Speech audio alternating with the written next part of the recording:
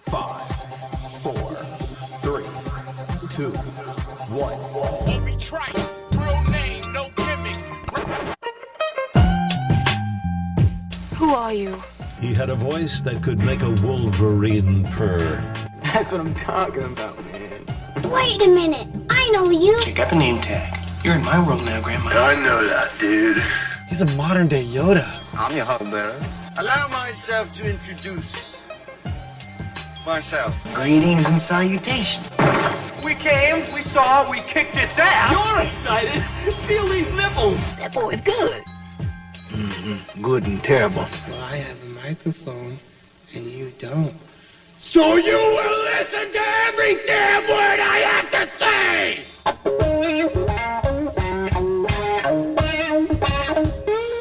This is the Mike Rutherford Show on the Big X. Sportos, motorheads, geek bloods, wastoids, dweebies, they all adore him.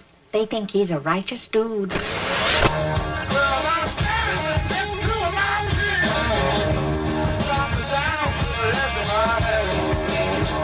All right.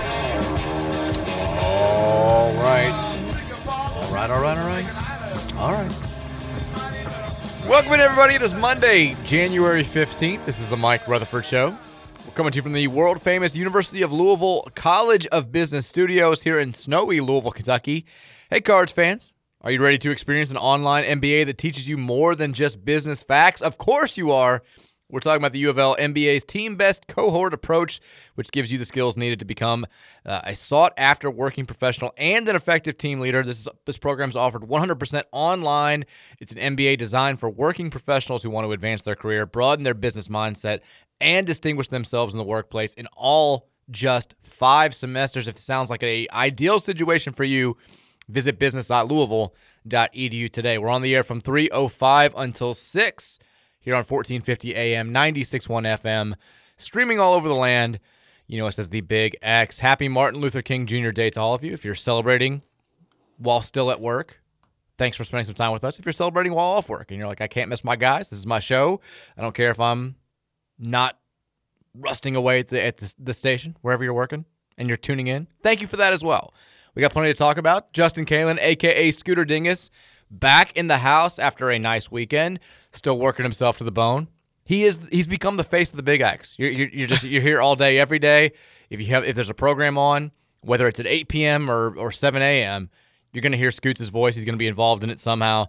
Scoots, how you holding up, buddy? I'm good. I had a nice weekend. It's always nice to get the weekend to take off and just kind of reset your whole body, although I had a lot of work to do this weekend as well. I had 3 games to call. I had to work my actual hotel job, which never any fun, but it was slow yesterday. So luckily I was able to watch. I watched the highlight video from the Louisville game on Saturday just to get kind of caught up on everything. So sure. I had somewhat of an idea of what I was talking about, and then I went home and watched some football. I did get to see my nephew play basketball this weekend. That was fun. I haven't seen him play a game yet, and he put up 13 of his team's 15 points. So, Hey-o. Yeah, all in all, I think it was a great weekend. And then they had another game yesterday.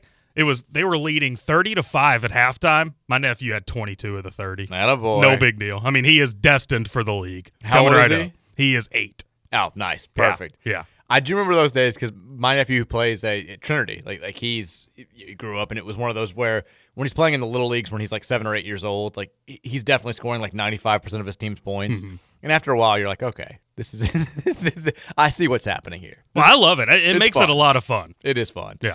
Kind of a fun show today because we've got obviously weekend recapping to do. We'll talk about the NFL playoffs. Lions. We'll talk about the U of L game against NC State. The different conversation that has, I think, evolved out of the team's last couple of performances. U of L women's basketball, now all alone atop the ACC standings. But we've also got live sports happening because it's MLK Junior Day, and you know the Big East has kind of taken, since like we were back in the conference, they've kind of tried to make this day their own. We got Villanova Marquette going on right now. We've got a bunch of Ivy Leagues games going on right now. Before we get off the air, we'll have some Big Ten games going. There's a hockey game on right now too. A hockey game going on, and then we're gonna have the NFL playoffs starting about midway through the show because of the monsoon storm, or monsoon's not the right word. The snowstorm, the ridiculous cold, the blizzard conditions in Buffalo. Well, they postponed yesterday's game till today, so we'll have Steelers-Bills going on for like the last half of the show, which will be kind of interesting to follow along. I'm pretty sure this TV that's just lying on the ground over here is not going to work for me, so we won't be able to watch it, but maybe we'll pull it up on the computer. I was talking to somebody here the other day. I was telling him that we need to get that TV up before March Madness because you and John will want to use it. Yeah, last year, typically, I think the last couple of years I've worked the Thursday and then I've had to take off because I'm writing about the NCAA tournament again this year, which is a lot of fun. I always love doing it, but it's a lot of work. And having the TV up last year was a necessity on that Thursday, and then this year we'll figure. I just don't know where it would go in here, honestly. There's not a whole lot. Probably one of the corners. Yeah, the corner's a little small. Right yeah. there. And now we got TJ's Brett Favre poster is taking up 75% of the room here now, which he's riding high. I'm riding high. We're one win away from a KRC versus Mike Rutherford show NFC championship. Yeah. Which, I wanted the Packers in the first round over the Rams. TJ said he agreed with me. Looked kind of like the wrong decision yesterday because the Packers looked damn good going in there and just kind of rolling over Dallas in Jerry World. It was quite the eventful weekend of NFL playoffs, and we got still 2 more games to go tonight. I'm a Steelers fan for those of you that don't know. So yeah, I may be a little checked out that last 90 minutes or so. I don't blame you. It's fine. It won't be that much different than any other show. Until we drop down. Wow, thanks. Until we drop down about 17-3, then I might lose interest. We'll see. Granted, the conditions kind of make it seem like it's going to be hard for one team to blow out the other. But so it's a big spread. They did clear the field. The field is completely clear. The stands, however, are not clear. I don't know. Have you seen any of those videos of fans? Have. Oh my gosh! I've seen a few of them. There was a game like 3 or 4 years ago where it was the same thing. They worked their ass off to get the field cleared, but in the stands, you've got feet of standing snow, and so you've got Bills fans are building their own personal igloos in the crowd, and with it being the playoffs too, I feel like we see this scene in Buffalo at least once a year where they're just throwing snowballs on the field. The celebration thing is just everybody tossing snow in the air like confetti, which is always kind of a cool visual. It'll be fun to watch, or in our case, follow along online and try to find maybe a bootleg video on our computers. We'll figure it out. I'm pumped. It's also Iowa Caucus Day. We'll get Scoots' thoughts on the Iowa caucus for the next 3 hours. That's going to be a lot of fun. We'll you'll make some predictions there. I'm not sure I know what that means. Of course. It'll be fun. We'll get to all that, and of course we'll hear from you guys on the Thornton sex line at 502-414-1450. I feel like I have to start with the Lions news, right? Yeah. Absolutely. Go crazy. I'm rocking the Lions stuff today because for the second time in my lifetime, and really the first time that I can remember, I watched the Lions win a playoff game last night. I was 6 years old when the Lions beat the Cowboys in the divisional playoff back in the day when they only used to have 4 teams in both conferences, and then they got thumped by the team formerly known as the Washington Redskins in the NFC Championship game. But I don't know if you're like me. I remember liking sports, and I remember, obviously I remember there's videos of me pictures of me watching Louisville games and watching Lions games, and I don't have any firm memories. I don't remember sitting down and watching the Lions-Cowboys game. I may not even watch it. Who knows? It's 6, 7 years old. You're being shipped around all over the place. I may have had my own basketball game or something, and I don't know. So for all intents and purposes, last night was the first time I've ever watched the Lions win a playoff game, and it was pretty cool. It was just the nerves were building up all day long. Watching the other games be such blowouts, and then seeing the Cowboys fall flat on their face got me a little bit excited, but also a little bit nervous at the same time because the Cowboys losing, all of a sudden you're like, okay, if we win, we're hosting again next week, and we're probably playing a team that is less challenging than Dallas seemed like it was going to be. So the Rams coming in on the hot streak with the storyline of Stafford versus Goff, with the Stafford coming back to Detroit for the first time. I just hated all of it. And the more that we got closer to the game, the more my old school Lions mindset just set in, where it was they're going to F it up. I had a decent amount of faith all weekend long. I was like, it's going to be tough, but it's going to be a close game. And when we got to kick off, I'm like, they're going to lose handily. It's who they are. It's what they do. And they come out and they march right down the field and score a touchdown. And it almost made me even more nervous because I feel like whenever that happens, i.e. Louisville in the Sun Bowl, or what was the Holiday Bowl against USC just last month, I feel like you get your hopes up and like, damn, like this defense sucks. We may score 50 points, and then you end up losing. And I feel like it happens all the time to my teams. So seeing them come right back down the field, the Rams, that is, and getting a field goal was not ideal. And then seeing them come right back down the field and score a touchdown on the next possession, I was like, if we get into a shootout, this is going to be – I trust Stafford more in those situations than I trust Jared Goff. Mm-hmm. He's done it his whole career.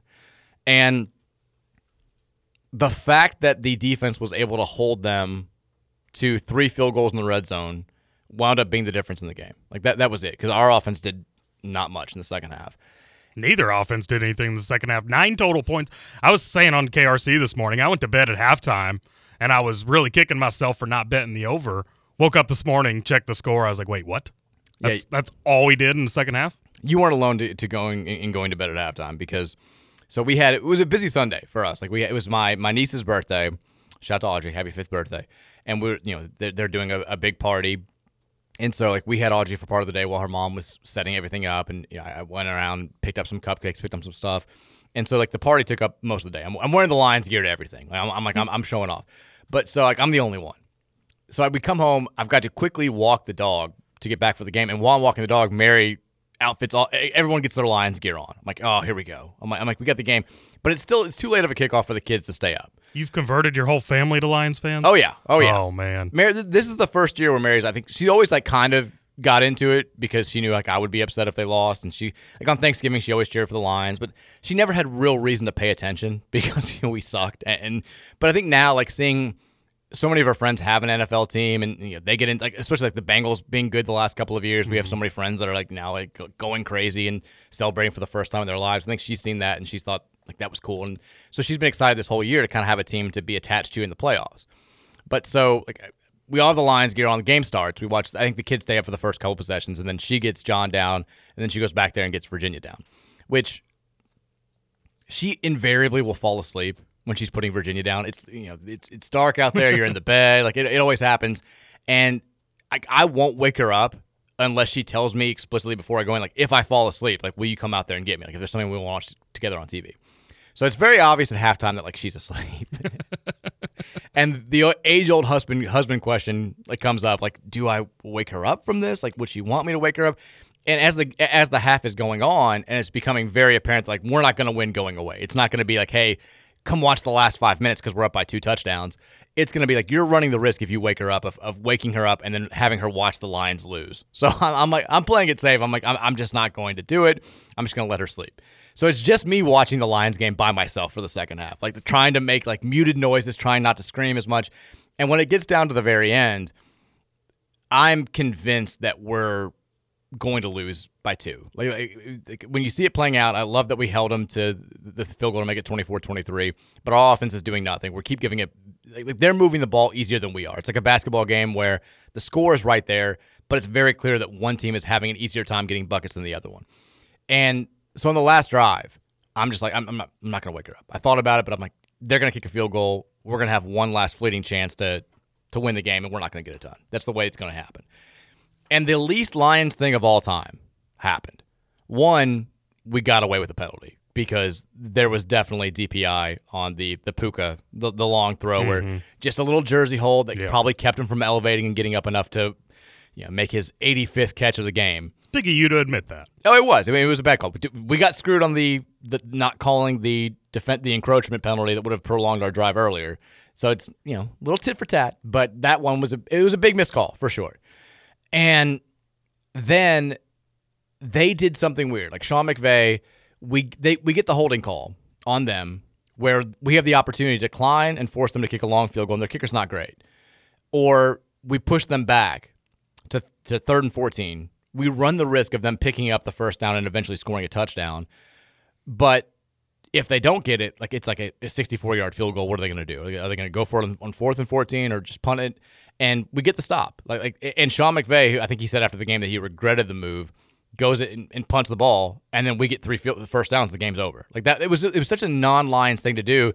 And I was so convinced that when if we let them get 3rd and 14, that they were either going to pick it up right there or they were going to get like 9 yards and then go for it on 4th down and get it then, that I was like, let them kick the field goal. Like, this is why the only reason why I'm not a head coach in the NFL, Scoots, is decisions like this. I was like, kick the field goal. We at least have a chance to win. If they score a touchdown, I feel like there's no way we're going down there and getting 6.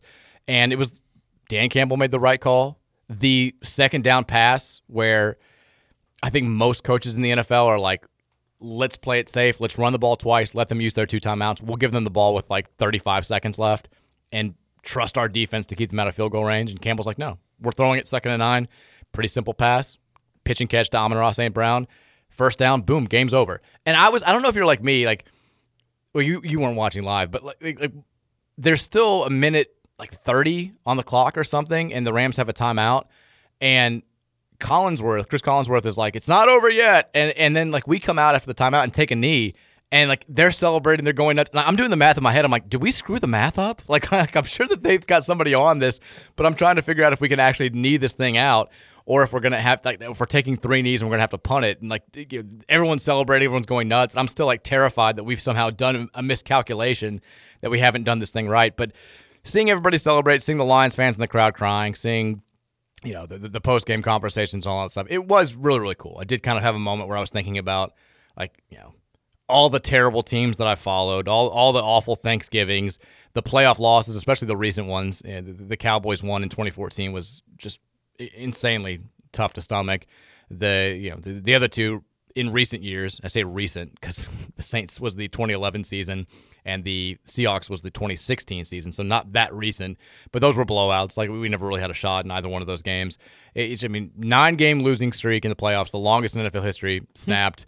First time advancing in the playoffs since 1991. It's now the Reds, all alone, as the longest team to go without advancing in a playoff. So hopefully they're up next. Their time's coming. It felt good. Like, I've been, you kind of, I did enjoy too. Like, Mike Tirico makes the comment after the game where he's like, if there's a Lions fan that you know and you want to text them, like, go ahead and do it, because it's the first time that you've ever been able to text a Lions fan that they've won a playoff game, because it's the first time it's happened since people were text messaging existed.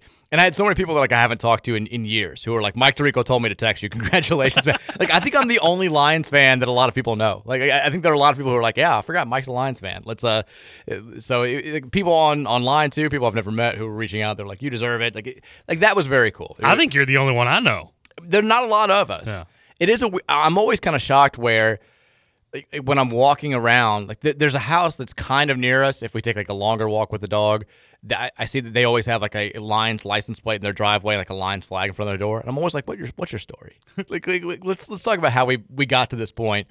But it's very rare. There was a funny story, like crazy, like kind of simple, awkward moment.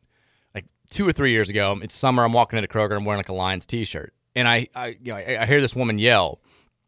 And she's like, I can't really make out what she's saying, but I think it's something about like Louisville or Car Chronicle or like whatever. And I'm just like, yeah. I'm like, thanks, appreciate it. And she's like, what part? And I was like, what? And she's like, what part of Detroit are you from? And I was like, oh no. I was like, now I've worked myself into this situation. Romeo. Yeah, for a split second, I'm like, am I about to try and lie to this woman who very clearly is from Detroit? Like, am I going to be like, the East Side? Like, for a second there, I'm like, how deep do I want to get into this thing? Instead of having to, like, people are looking at this point. Like, we're shouting across the parking lot. And I'm like, no, I'm not from there. I just like the team. I was like, this is so embarrassing. This is so bad. It's like, oh, I'm like, go Lions. Like, just kill me. But besides that, like, there are very few Lions fans interacting with each other around here. But it was nice. It was awesome to see them advance. And now, all week long I've been like, just get me one. Just get me one win in the playoffs. I want one more week to be excited about this and have something to look forward to. I feel like we're building something. We may not be right there as legitimate Super Bowl contenders right now. But I felt like it was a team all year long that should have won one game in the playoff and broken this streak. And now that it's here, I'm like, we can beat the Bucs or the Eagles. Do the Lions kind of feel like America's team at this point? I mean, I didn't talk to anybody today or last night that was mad that the Lions won, I mean, it was everybody's happy. They're all happy to see the Lions finally win a playoff game. Just feel like they got American team feel. They are kind of like the lovable losers of the playoffs right now, because like everybody else who's still in it, like very much has had success either recently or historically. I guess the Texans are kind of the one non-example, but the Texans, I think people forget they're in the playoffs. Like they've done some stuff, they're not as much of a just terrible franchise as the Lions in the last 10, 15 years. But like the Ravens, I think people don't hate the Ravens the way that they used to. There's some people out there who don't like Lamar and some people who just don't like the franchise because they had the old dirty label. But the Ravens have very much been a fixture in the playoffs in recent years. The Bills and the Chiefs have been two of the best teams the last couple of years. Steelers are one of the bigger franchises as far as fan bases and as far as like hate, which kind of come hand in hand. And Packers, same way. 49ers have been very good last few years. And then, Bucks and Eagles have had their moments. Both have won Super Bowls in the last, 2 decades. So we are kind of like the only team out there that's, I guess we're the only team besides the Texans that haven't won a Super Bowl, haven't been to the Super Bowl. And we've only played in one NFC Championship game. So it's when the Texans have only been around for 20 exactly, years. Yeah. You're comparing apples to oranges there. But it's we do kind of have the lovable losers feel. And I don't know. I think there were some people last night who were upset that they felt like the Lions were playing dirty. The hit on Tyler Higbee, where I think it was Branch went low and Higbee came across the middle and just got upended and drilled his head on the ground. Like that's one of those where it sucks, but at the same time, defensive backs are kind of taught that they have to go low because if you go high, it's targeting, you're huge penalty, all that stuff. You're kind of taught to go a little bit low. I don't know if you tell them you can't go high and you can't go low, it's you're giving them a very small window to make a legal tackle, especially on a tight end who's going to be way bigger than most defensive backs coming across the middle. So as much as it sucked and I hated seeing him get hurt, I was like, well, what do you want our guy to do? It's not really that dirty of a play. The Stafford roughing probably should have been called, where he accidentally stepped on after that, but he got taken down a little bit late for sure. Stafford, it was it had to have reminded him of past times. He was on his ass a lot. He was getting hit a lot. It was very much like his Lions days where he was just getting battered a little bit. Were you surprised they booed him? I was a little bit. Same. I think it was more of a product of the times. Like most Lions fans were going into the game were defending Stafford and talking about how, we'll always remember the good times. We hope we beat you, but all this stuff. But I was surprised that it was and it was very, very audible. Yeah. It was, I feel like it was more of a show of support for Goff and just kind of wanting this so badly than it was hatred for Stafford because Lions fans don't seem to hate Stafford. He did all he could here for a long time. It was basically a one-man team. The very first Lions game I ever went to is Mary and I hadn't been dating for that long, so I think it was 2009. It was Stafford's rookie year, whenever that was, maybe 08, 09. And we drafted him, we built a franchise around him. We got caught in traffic. Something happened. I don't remember what it was, but we were late getting into the game. And when we got there, the Lions were already up 7-0. And I'm like, oh my God, here we go. And the Lions were terrible that year. And they end up not scoring a touchdown the rest of the time that we're there. I think they lost 24-7. And Mary's like, let's take a picture, before we leave here. So it's fourth quarter, we get somebody to take our picture. We're standing on the concourse. And unbeknownst to me, Stafford gets hurt. It's when he had his the injury that knocked him out for the rest of his rookie year. So the picture of us at my first Lions game is us in our Lions gear, smiling and stuff, while the medical cart in the background is taking our star quarterback off the field. That's in the picture? Yeah, I saw the picture afterwards. I was like, oh no. That's awesome. It was it was just kind of Lions fandom in a microcosm. It was very much this is my whole life as a Lions fan. This is the way that it's been. But the tide is changing. I was happy for Jared Goff. I know that he was viewed as the lesser quarterback in the trade. Kind of I think you were saying last week, where everybody's talking about Stafford coming back and everyone's talking about Stafford and the Lions, and nobody's really talking about Goff going against the Rams. Yep. Goff led him to a Super Bowl, and then his career kind of imploded. And he talked last night about how he was in sort of a bad place mentally when he got traded. He kind of felt like he'd been broken, and he was not good when he first got to Detroit. They were terrible in Campbell's first season until the very end of the year. And then he's pretty good last year, and he's been really good for us this year. So, while he wasn't spectacular in the second half, I thought I was really happy to see him get the win. I know I'm sure it meant a lot to him, which was cool to see. But we've got the other playoff games of the weekend were just sort of dull-ass games. Yeah, honestly. they were. Just kind of boring games. If I thankfully didn't have to buy Peacock because we already had Peacock, but would have felt bad if I'd divvied out the money, which is only $6, whatever. But if I'd gone through the trouble of getting the app and going through all that stuff and then watching kind of a just boring game where the Chiefs and the Dolphins, the weather's been the biggest story of the weekend. I feel like that game was hard to watch. The part of the field was just covered in ice. It was tough for the Dolphins to do anything moving the ball. And then when they turned it over a couple times, it was basically over, and the Chiefs could play keep away. And the Texans run away from Joe Flacco and the Browns, thankfully avoiding the possibility of Flacco beating Lamar in the second round. So that I was comforted to see that. And then the Cowboys, the surprise of all surprises, just getting absolutely blasted by the Packers. Are you you're a Steelers fan? Is it safe to assume that you are a kind of a Cowboys hater? I feel like anybody who's not a Cowboys fan is sort of a Cowboys hater. I am not a Cowboys hater, but even though I'm a Steelers fan because of the Cowboys. Fun fact.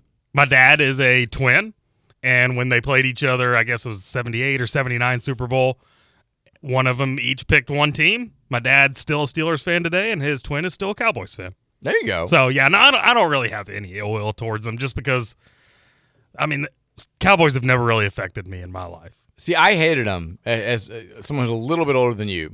You know, they were very much, I was coming of age. Like, I was starting to, like, get into sports when they were dominating the landscape of the NFL. And my best friend was an annoying Cowboys fan, still is. And so I just always hated the Cowboys.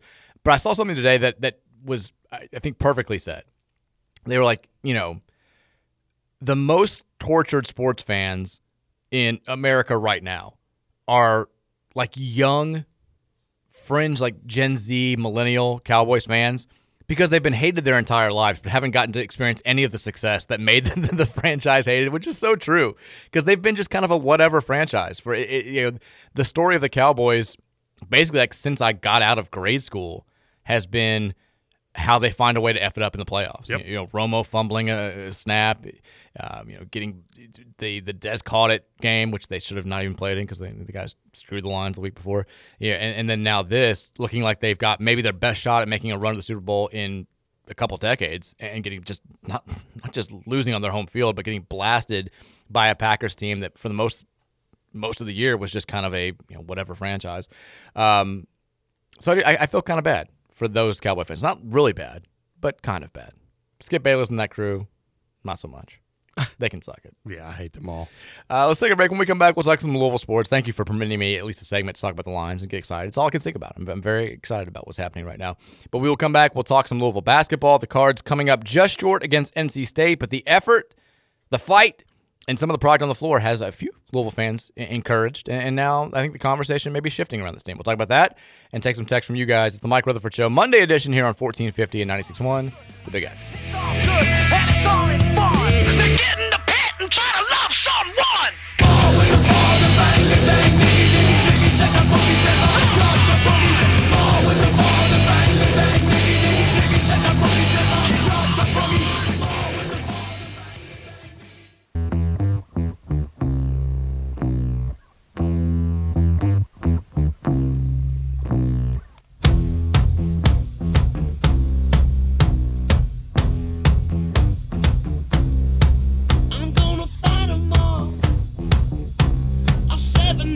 Army couldn't hold me back. They're gonna rip it off. Welcome back in. Monday edition of Mike Rutherford Show here, 1450, 96.1, The Big X. You ever heard this song before, students? I have heard this song. I don't know if they, sporting events, they don't like it that much. I don't know if I've ever seen the music video. It's kind of trippy. Just keep on. It's like a triangle and it just keeps going into more and more triangles. I don't like it. It's messing with my mind. Quick update. We had a major conference basketball game already take place today on the men's side. Michigan, the old rivalry, taking down Ohio State 73-65. Buckeyes, after a very hot start, have been not good the last couple of weeks. They fall to 2-4 in Big Ten. Actually, both teams are now 2-4 in the Big Ten. The other major game going on right now, no disrespect to the A-10 of the Ivy League, but in the Big East, the Marquette Golden Eagles, the number 17 team in the country, holding a narrow 41-40 home lead at the half over Villanova. Wildcats looking to stay near the top of the Big East standings with a 4-1 record. Marquette 2-3 in the Big East, kind of have to serve at home. So did you see the Rick Pitino press conference on Saturday? I saw snippets of it, yes. Probably the snippets you that saw matter. The snippet. Yeah, exactly. The only thing that anybody's talking about, which made me miss him so much. I don't know if there's an edited version out there that we can play, but I guess we probably – you cannot play the unedited version. Absolutely not. Where, St. John's goes to Creighton, plays a very, very good game. They lose by 1 to a top 10 Blue Jays team. And somebody starts to ask a question about, like, do you feel good about, like, this? And Patino cuts them off, and he's like, when we lose, I don't feel good about it. I feel effing terrible. And then he goes into a spiel where he says, you don't know this, but, like, when we lose, like, my mind doesn't go to, like, any sort of moral victory. Like, I want to kill myself is what he says. He goes, I want to just throw myself out in the cold and die of frostbite. And he kind of laughs at the end. This is Patino. He realizes he's got the media in the palm of his hands. He's doing what he wants. And this is vintage, like, mid-January loss Patino press conference. And it made me miss him, for sure, again. But it was not all bad for the Louisville men's basketball team over the weekend. No. The Cards did lose, which was expected. The Cards, though, did play maybe better than we were thinking going in. Certainly better than we've seen them play for the most part over the last 2 months. Louisville falls to NC State 89-83 and really was just kind of doomed by their opening 4 minutes. The opening segment where NC State races out to a 12-0 lead. And, I mean, I know Kenny Payne, if he had to do it over, maybe would change something, but starting Hersey Miller and Danilo Jovanovic and then not playing them again after that opening segment may have done you in. Those two guys not really bringing that much to the table and probably playing a factor in Louisville putting itself in a double-digit hole almost immediately. And then from that point forward, the Cards play, not just blow for blow with NC State, but they actually, they cut that margin in half and only lose by 6 points. I think the conversation now has shifted amongst the Louisville men's basketball fan base. I think you've got two factions. Everybody recognizes that 6-10, 1-4 in the ACC, and then combined with last season's 4-28 record is not good enough, right? Like, there's no Louisville fan who's like, I think that being below 500 in mid-January is good.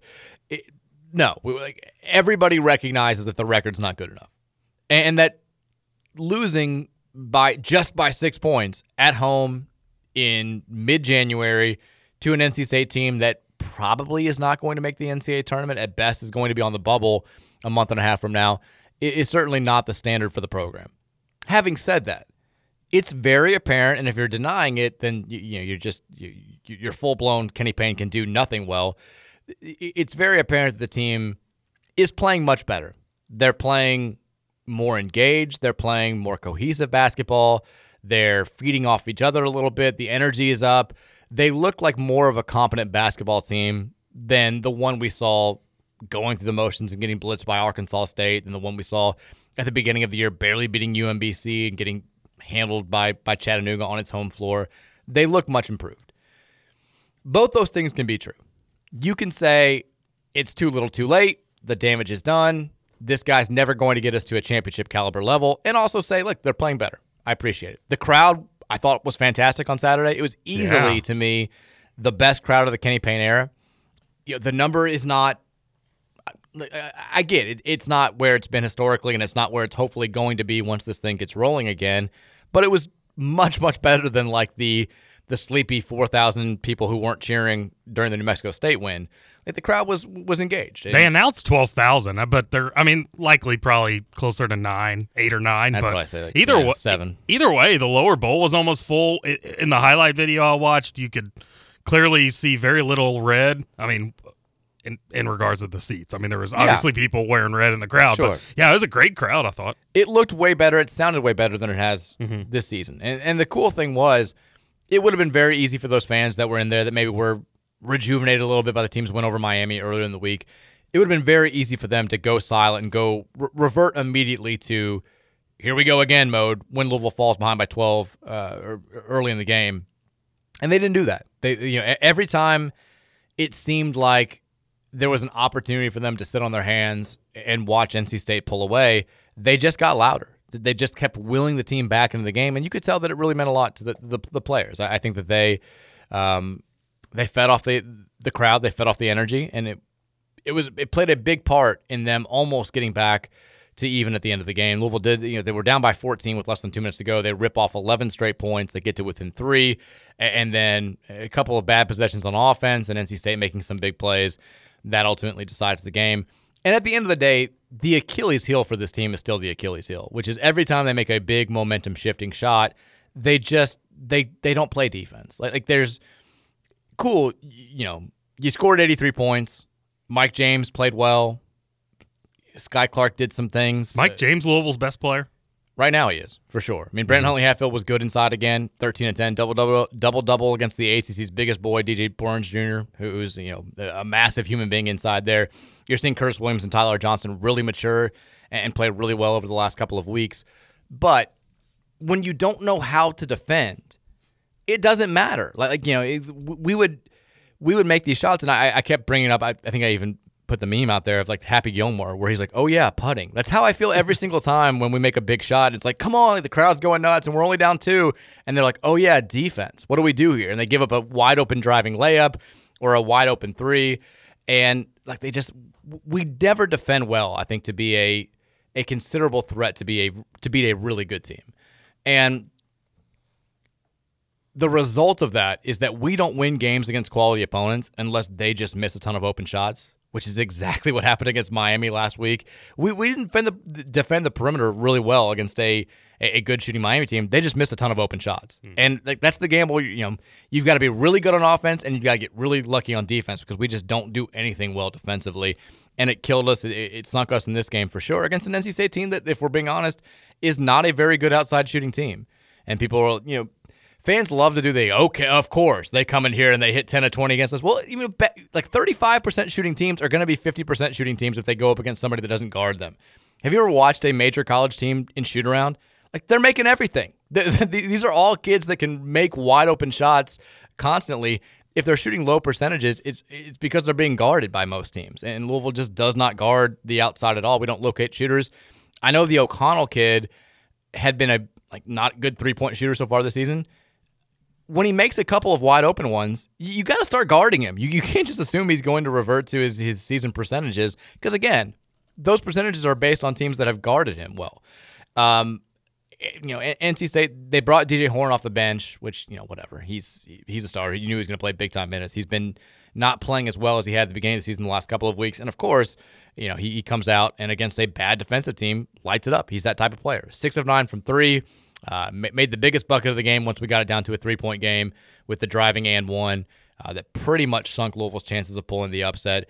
He was very good, but we don't have good defensive guards. And it's why I think this team is going to win a couple more games in the ACC or a few more games in the ACC because the law of averages says you will have another Miami game or 3 where a team just doesn't make open shots. And we're playing hard. We're playing well enough on offense to beat some bad teams, but we're never going to, like North Carolina on Wednesday, if we're playing out of our minds on offense, I still don't trust our ability to win that game because Carolina is good enough offensively. They're going to take advantage of a team that just does not guard them. So I don't know what to do with the last week that I've seen of this U of L men's basketball team. I'm encouraged by the way that they've played. At the same time, I think you still have to keep the big picture in mind. I don't want to just hate. I love that they're still engaged. I love that they seem to have taken a step or 3 forward. I love that they're still trying really, really hard. But it seems like too little, too late for me. And I don't know, where would you be if you were us right now, Scoots? How do you analyze the situation? They're playing better, but still, it's 6 and 10 and 1 and 4. Well, it's one of those things. I said last week is, the result of the season, and that meaning Kenny Payne gone, right?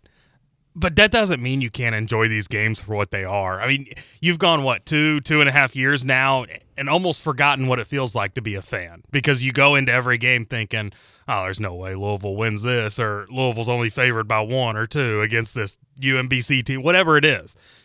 And now you have an opportunity to be a fan, and you've got a team, at least for the last week or couple games, have been playing hard, and they're trying. Looks like they're getting a better understanding of what's going on. So for me, if I'm a Louisville fan, I'm just going to sit back and enjoy the rest of these games for what they are, because before you know it, we're going to be in April. College basketball is going to be gone, and you're going to be sitting there twiddling your thumbs for 6-7 months waiting for it to come back. Well, we've been twiddling our thumbs for 3 years now. So that's true. But I mean, it's the fact that you've seen competent basketball for 2 games in a row now has got to be a positive moving forward. Just try to get behind the team and enjoy what they're doing on the floor. Here's the concern, though, and it's my concern, and I said this after the Miami game. It's not enough for me to pull against the team or anything like that. I love the fight they've showed. I was definitely engaged. I was cheering when they got it down to 3. I was really hoping they could pull off the full miracle. at the same time, this is relighting some fires that had been put out before as it pertains to like the whole like should he get a third year or should he not get a third year? Is it though? It is. Why? You're seeing a lot of Louisville fans who are like, see, like this is the progress. Like, and now you're gonna have a lot of people that are pointing to the fact that he's doing this with a limited roster. You've got the injuries. You've got some young guys out there playing big time minutes. We're a very young team, and if they can somehow reel off, I don't know, 6 or 7 wins, 5, 6 wins, 7 wins over the next month and a half, you'll have some people arguing that it's enough to justify a third year. That all the lumps this team took in November and December, almost losing to New Mexico State and UMBC and losing to Chattanooga and losing to DePaul and losing to Arkansas State, look how different the team was in the second half of the year. That's buy-in. That's culture being established, and it's only going to get better the next year. While I think that that's true, you have to remember, like, I don't think he gets the benefit of having the worst season in the history of Louisville basketball last year. Like, I don't. If last year's team had just done what this year's team is doing, and gone a lowly 10-23 or whatever it would have been, which still would have been the worst season that any of us had ever seen as Louisville fans, and they're doing this now, we would not be looking at it with the same lens of positivity for those who are looking at it through the same lens of positivity. Like, we would be like, well, we're kind of doing the same thing we did a year ago, right? So I don't think he should be rewarded for going 4-28 and setting the bar as low as it possibly can. Like, this year's team right now, it reminds me of watching the last month and a half of the Mike Pegues, Chris Mack team 2 years ago, where you felt like they had a chance, even against good teams. Like, there were a couple of times that year. I mean, we got screwed in that North Carolina game where Carolina was a fringe NCAA tournament team at that point. It felt like the ACC didn't want them to take a terrible loss to Louisville, and they played Duke pretty close, and they were in on some games. And then there were other games where they just kind of like checked out and they got hammered by 25 points. Like Wake Forest beat them by like 35. But you felt like on a given night they were going to play hard, they were going to try, and they had a chance to beat decent teams. They just weren't that good. That's kind of where I feel we are with this year's team, which is certainly a step forward from last year, but it's not enough of a step forward, and that piece of information alone isn't enough for me to come to the conclusion that Kenny Payne, in 2 years, 3 years, 4 years, however long his plan is going to take to come into effect, can be a national championship caliber coach, which is the expectation here. The expectation is not, hey, 2 years from now we could be in the NCAA tournament. The expectation is at some point in time, this guy and this staff will have Louisville in a position where they are every single year preseason top 15, preseason top 10, and we view them as a team that is always a threat to go to the Final Four. They're competing for top 4 seeds every single year. They're competing for the double bye in the ACC tournament every single year. And just because they're playing better and almost beating not great teams at home, it's good compared to where we were, don't get me wrong, but it's not a strong enough piece of evidence for me to be like, I can see this guy cutting down the nets in 5 years at Louisville. It's just not. Well, and another thing about that is, does it make you feel better moving forward if there's, say, 2, 3, 4 recruits on board for next season, whereas yes, exactly. There's 0 now? So there's really no positivity moving forward. Yeah, this has all been great. The last 2 games have been a lot of fun watching this team compete and be close in these games. But what happens when the season ends and there's no recruits still coming? Exactly. That's an issue. I get that his game plan, and he hasn't laid it out fully, but you can kind of read between the lines with what he said in recent press conferences. I think that his game plan moving forward is, look, I've got a young team. I want to bring back the key pieces from this year's squad. Give me junior year Sky Clark, junior year Trey White, Tyler Johnson, Curtis Williams, Caleb Glenn, those guys as sophomores with experience playing time. We'll get JJ back next year. Maybe Brandon Huntley-Hatfield comes back for one more year. And then we're going to bring in some key pieces from the transfer portal. Mm-hmm. Like that's, he's finally talking about the transfer portal. He said it last month. It's what we have to do. My concern is he's ignored the transfer portal for the most part for the last 2 years. He got Trey White and Sky Clark, which was good, but we needed more. And certainly, him coming out and saying, like, I don't want to use the transfer portal was not encouraging. And so now he's got to go into the portal if we're going to have next year's roster to place. Again, this is all hypothetical where he gets a third year. he'd have to go in the portal and get some key pieces to put us in a position where it felt like we could be an NCAA tournament team next year. And I don't have the trust in his ability to do it because I've never seen him do it. So I don't know. Didn't Huntley Hatfield come out of the portal too? he did. He was like the first year, the first 2 weeks that Payne was on the job. He came and visited. He hung out with Jack Harlow, and boom, he was committed. And we're like, all right, like we were all like so naive. We really thought, hey, this guy is going to go out there and get whoever he wants. Like every 5-star transfer, every 5-star recruit. And then it just like that was kind of it. Like we didn't get anybody else, at least from the portal at that point during that offseason. But he's got money to work with. You'd think that it would be not the toughest sell in the entire world to get a kid to come play at Louisville for a decent price. Like I can tell you right now, like Sky Clark and Trey White they're getting paid. Like they are making a decent amount of money. They are well off right now.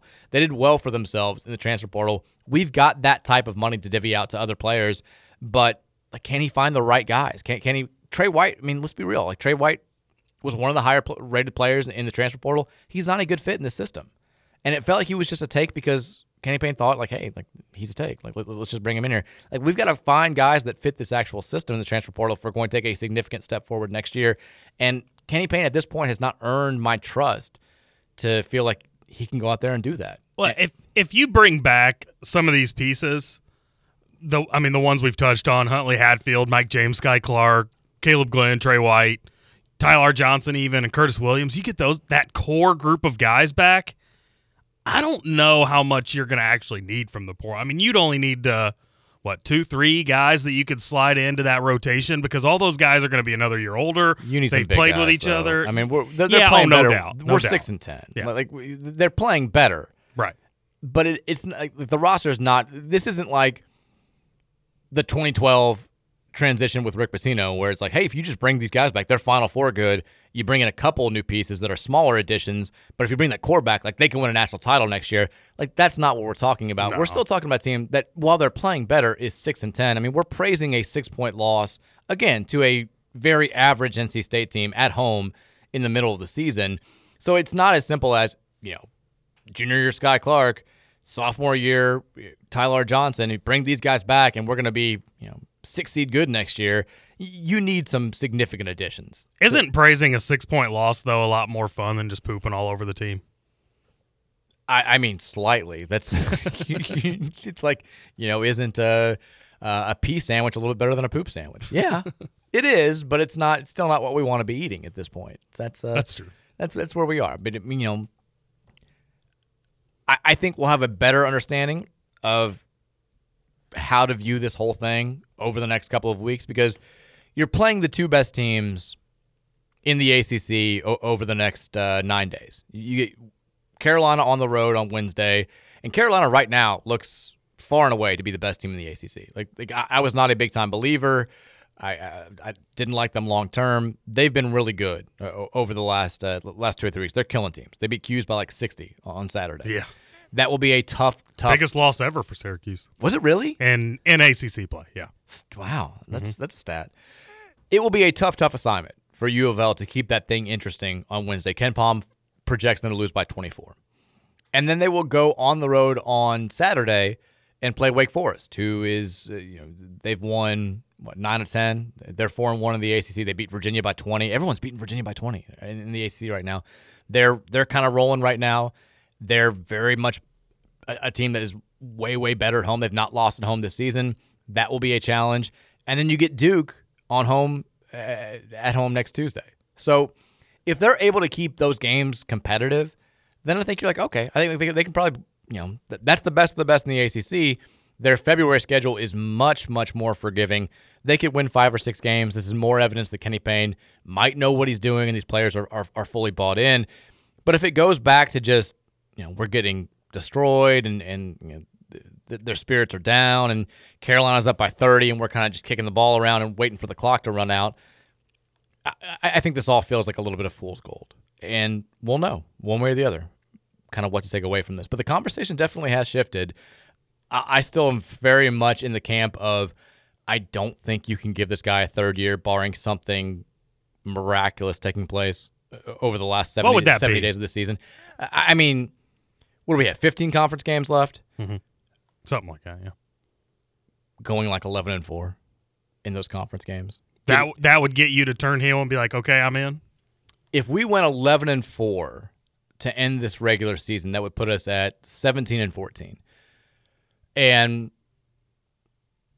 I wouldn't feel overly confident about like Kenny Payne's long-term future, but I'd be willing to accept Josh Hurd saying like this is enough to give him a third year. I wouldn't be like driving the bus and going crazy. I still would have the same big-time reservations that I've had for the past couple of years, but I would understand it. I mean, 11-4 is like I know the ACC is down, relatively speaking. It's still a conference where if you're winning 11 of your last 15 games against this league, you're beating some NCAA tournament teams. You're playing well. You're looking like a competent basketball team. You look like you belong. But again, like we're still 1-4, and our conference losses right now are to a Virginia team that sure doesn't look like they're going to make the NCAA tournament, a Pitt team at home, which looks like it's not going to make the NCAA tournament. NC State, I don't think is going to make the NCAA tournament. Virginia Tech is probably a bubble team. And besides NC State, the other three weren't really that close. So, I still I need to see a lot. I mean, Ken Palm right now projects us to finish the season 9-22. It's still a single-digit projection. He thinks we're better than we've been, but we're still 193 in the country, which is not great. Let's take a break. When we come back, we'll hear from you guys on the Thornton's text line, 502-414-1450, whatever's on your mind. Let us know. We'll take some text after the break. It's the 4 o'clock hour, and it's next here on the Big X.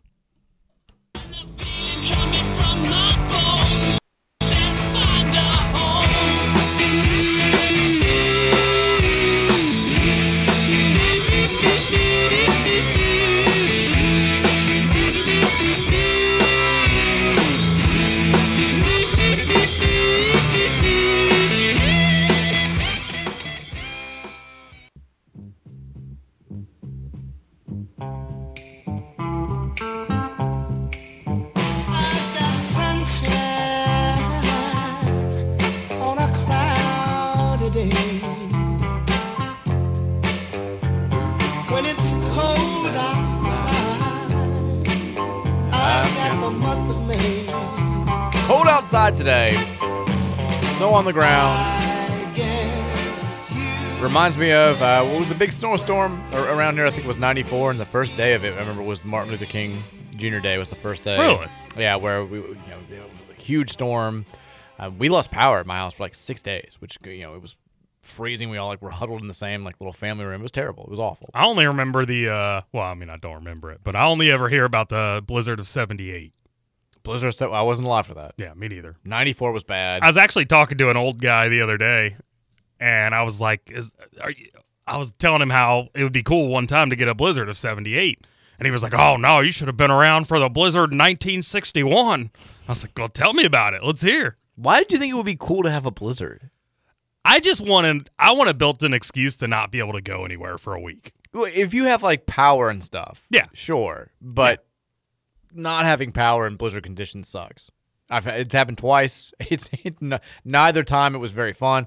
You think as a kid, full week off school, this is great. But Wednesday, I was like, okay, I just want to eat something normal. I want to be able to have good food. I want to be able to sleep in a warm bed. This sucks. I told Gil that last night, how I would just one day would love to have a blizzard. And he looks at me and he goes, you'd be screwed. You don't do any grocery shopping. I was like, that's a good point. I'd have to eat all your food. Does Gil shop for both of you or just himself? No, just himself. Although he's a good enough roommate where if he makes a frozen pizza, he'll give me a piece or two of it. Classic Gil. He did make tuna salad this weekend. I stole a bunch of. Ew. Let's smell that house up. Yeah, I did. I can't. Oh, I guess it was when I got back from Midway on Saturday. I walked in the house. I was like, gosh dang, did you cook fish? I made tuna. It's like, well, it reeks in here. Good thing I'm not a pregnant woman. Gil. Be puking everywhere. Jack of all trades. Love you, Gil. All right, 502-414-1450 is the Thornton's text line. Reminder, Thornton's hooking you up the best deals all 2024 long. If you want to take advantage, become a Refreshing Rewards Program member today. Download the app, search Thornton's, download that app, and then you'll be saving money at the pump and inside anytime you stop in one of these areas. 76,452 Thornton's locations. That made them for a reason. They know what they're doing. Do that and then text us at 502-414-1450. Texas says, Mike, if you absolutely had to make a choice, who would you rather have as your coach, KP or Kevin Stallings? Oh, whoa, that's a great question. Here's the thing, though. Kevin Stallings, it's not like he never had success as a head coach. What's he doing now? Following his son around, playing baseball for the Pirates. He was at like a month after he got fired, he was at the Louisville airport because he was going to watch them and play the Bat Stadium when he was in AAA. That's what he was doing recently. But I don't think he's got another job. But like you kind of forget, he was so bad at Pitt, and it was one of the worst major conference hires of all time. But at Vandy, even though he kind of got forced out, I mean, he took Vandy to multiple Sweet 16s. He made the NCAA tournament like 7 or 8 times in his like 15, 16-year tenure there. He was successful at Illinois State before he got to Vandy. That's why he got that job. So it's not like he just can't do anything.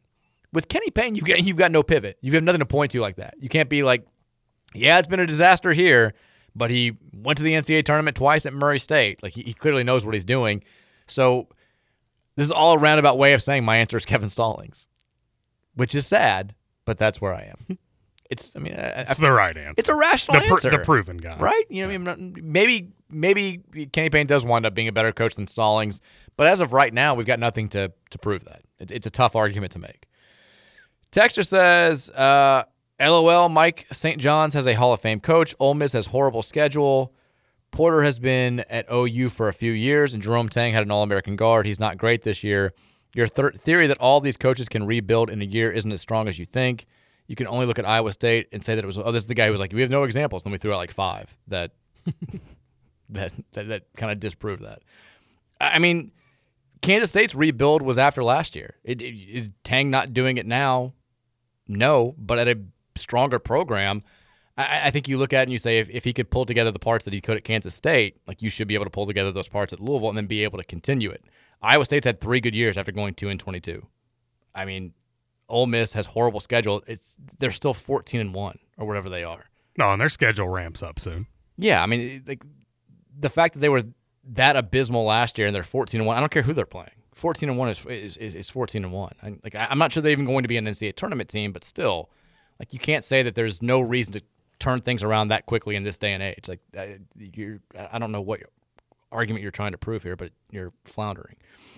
Texture says, it's interesting that nobody has brought up Brad Underwood as the candidate. Next to Scott Drew, he's the most successful, realistic candidate who's proven to be successful in coaching and recruiting.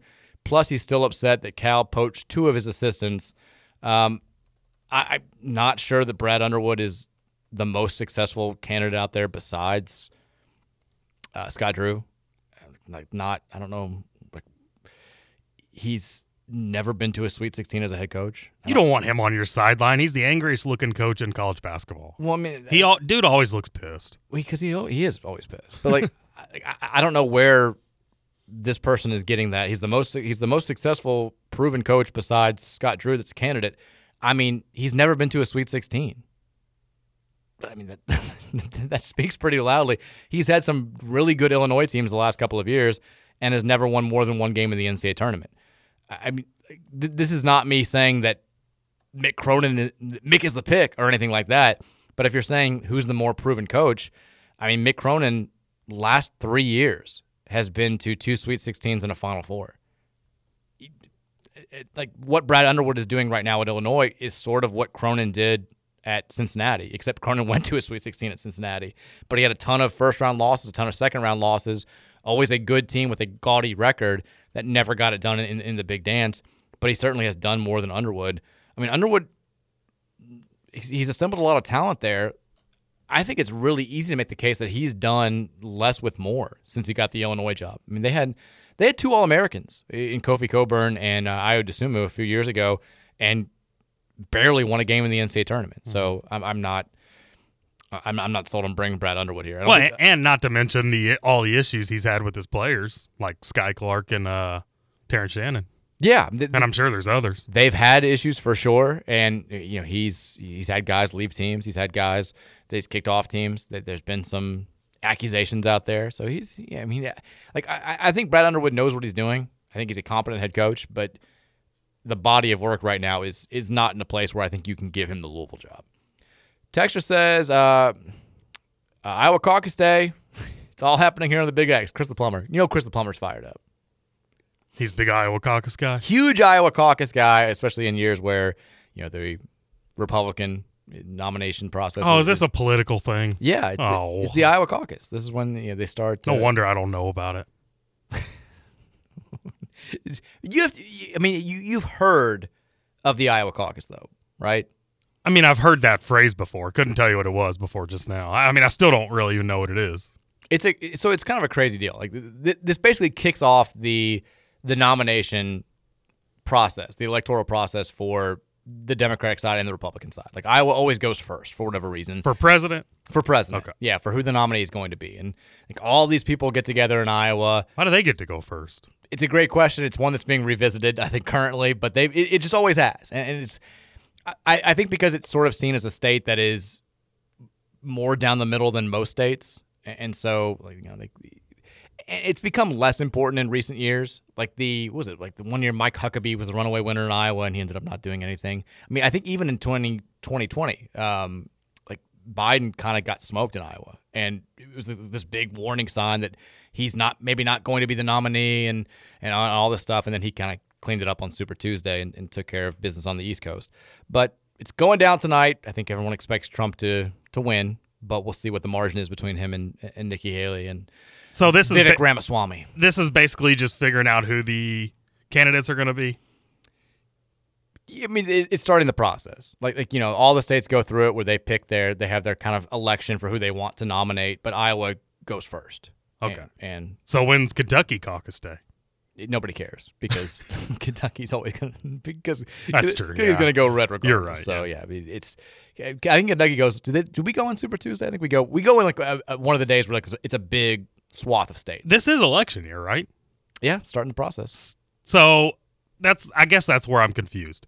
So does the whole country votes in like November on that Tuesday election day, right? That's correct. Okay. So we're just getting the candidates out there. We're getting the nominees. Okay. So the Iowa votes aren't going towards the vote in November. Yeah, I mean, okay. Biden is basically running unopposed. I guess RFK Jr. I don't even know if there's a ballot in Iowa. The caucus, they don't have bias. They go like stand in one corner. The Iowa caucus thing is the weirdest thing of all time.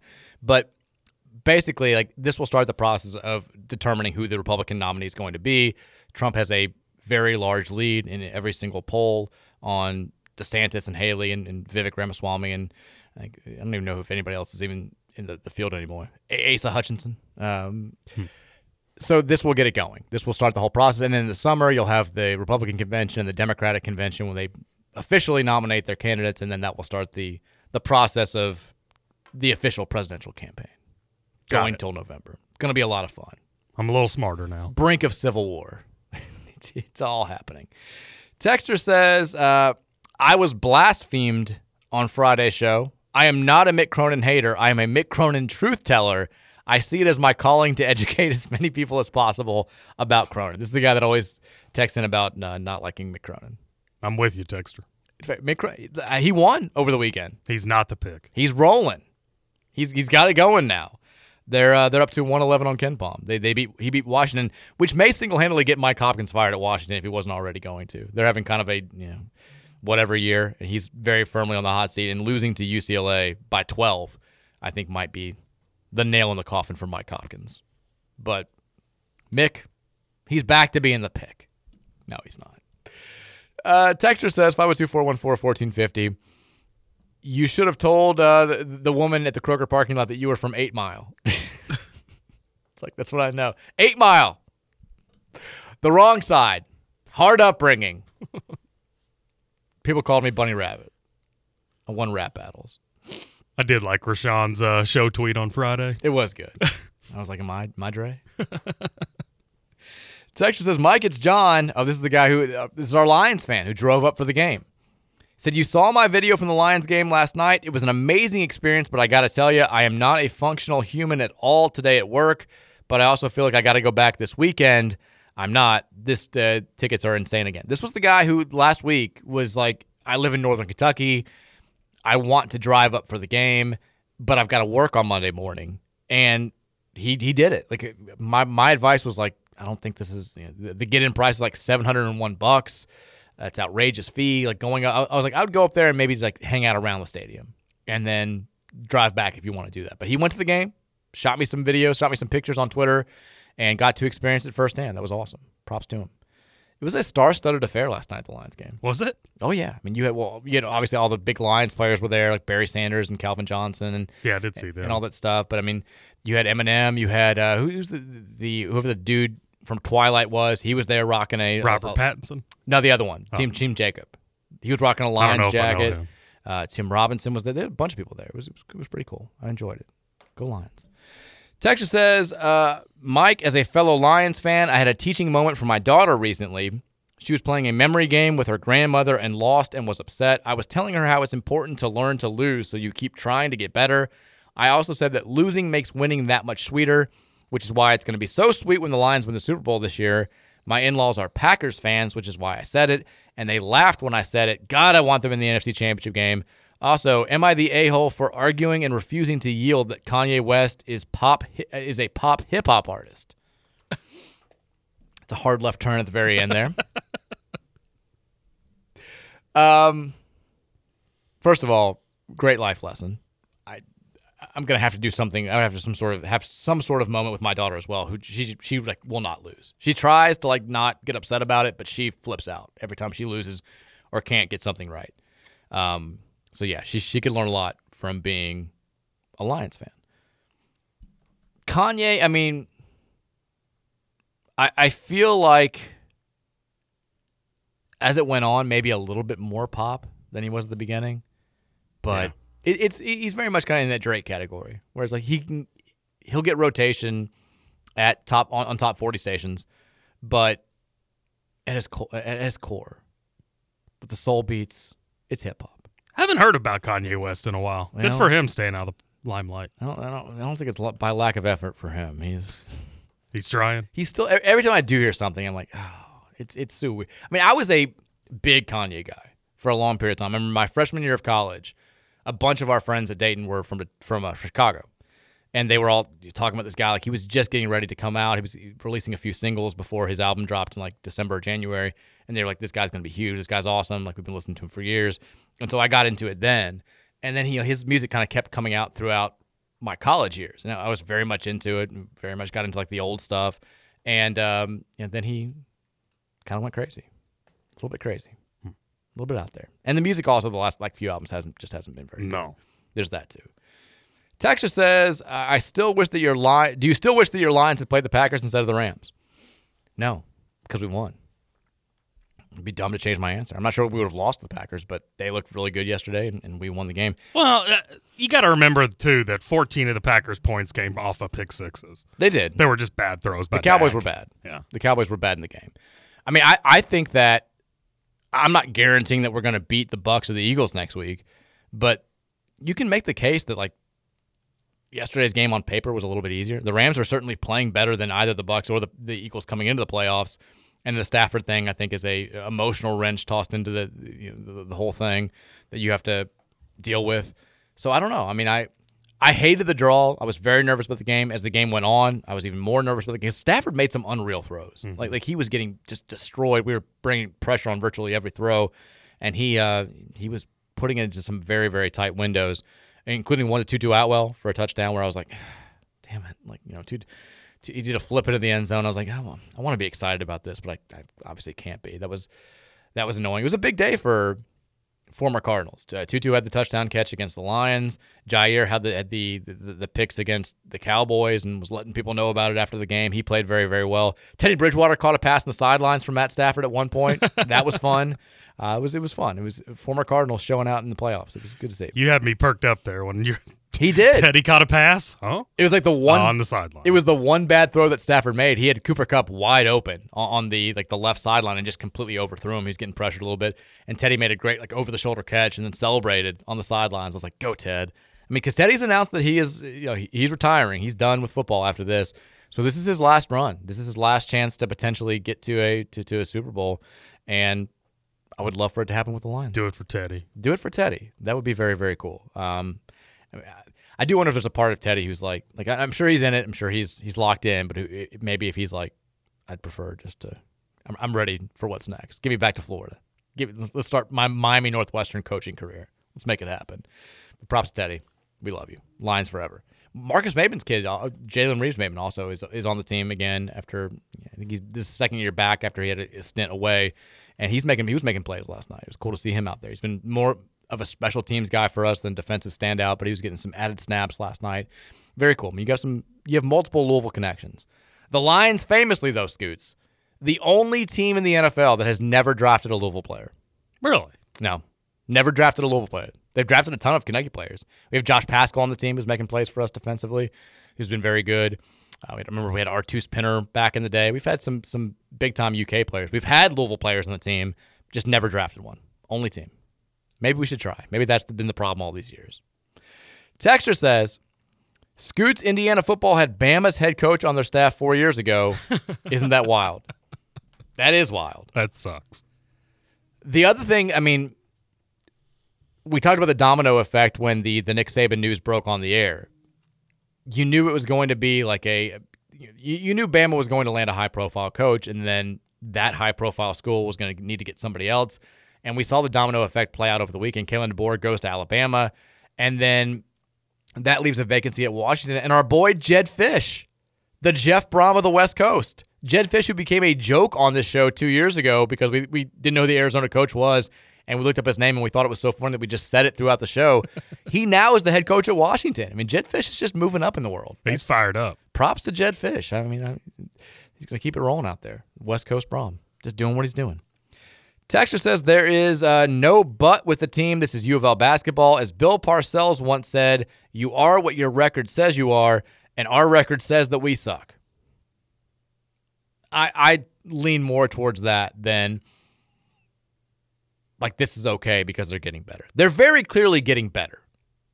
But when the starting point that you're talking about is as low as ours has been, it's still it's just nowhere near good enough. It's just not. And I mean, the fact that we're playing better right now, it almost makes what we did at the beginning of the season more inexcusable. Like, I'm not saying we should have blitzed Texas and then we would have beaten UConn in the Empire Classic.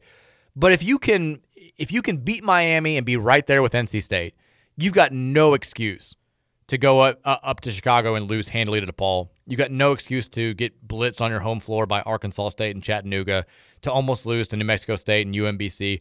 Like, that very clearly was just lack of attention to detail, lack of focus, and lack of everything is the only way that you give those types of results. And I think we're seeing that moving forward. I mean, I don't know if anyone's paid attention to what DePaul's done since they beat us. They've won one game. They beat Chicago State, who's arguably the worst program in Division I basketball. Their last 4 Big East games, they lost to Georgetown, who's atrocious. Connecticut beat them 85-56. Creighton beat them 84-58. And Villanova beat them 94-69. They're not even coming within like 25 points of anybody in the Big East. They are 265 on Ken Palm. We are 193 now. And they looked like the better team from start to finish against us in that game back on December 9th. Like, it's just like, that's embarrassing. Like, everything has to matter if we're talking about whether or not Kenny Payne deserves a third year. And that, while maybe it shouldn't be as much of a part of the conversation as what you do in the second half, it still matters. If you can't have that team ready to go, like, is that how it's going to be every year under Kenny Payne, even when we get quote-unquote good? Are we still going to have slip-ups to bad teams in December and November just because it's a work in progress? It makes none of that makes any sense. Texas says, are we forgetting about the Virginia and Pitt losses already? No, we're not forgetting about them. We're not forgetting about them. They just, a little bit of recency bias. The Virginia game was what?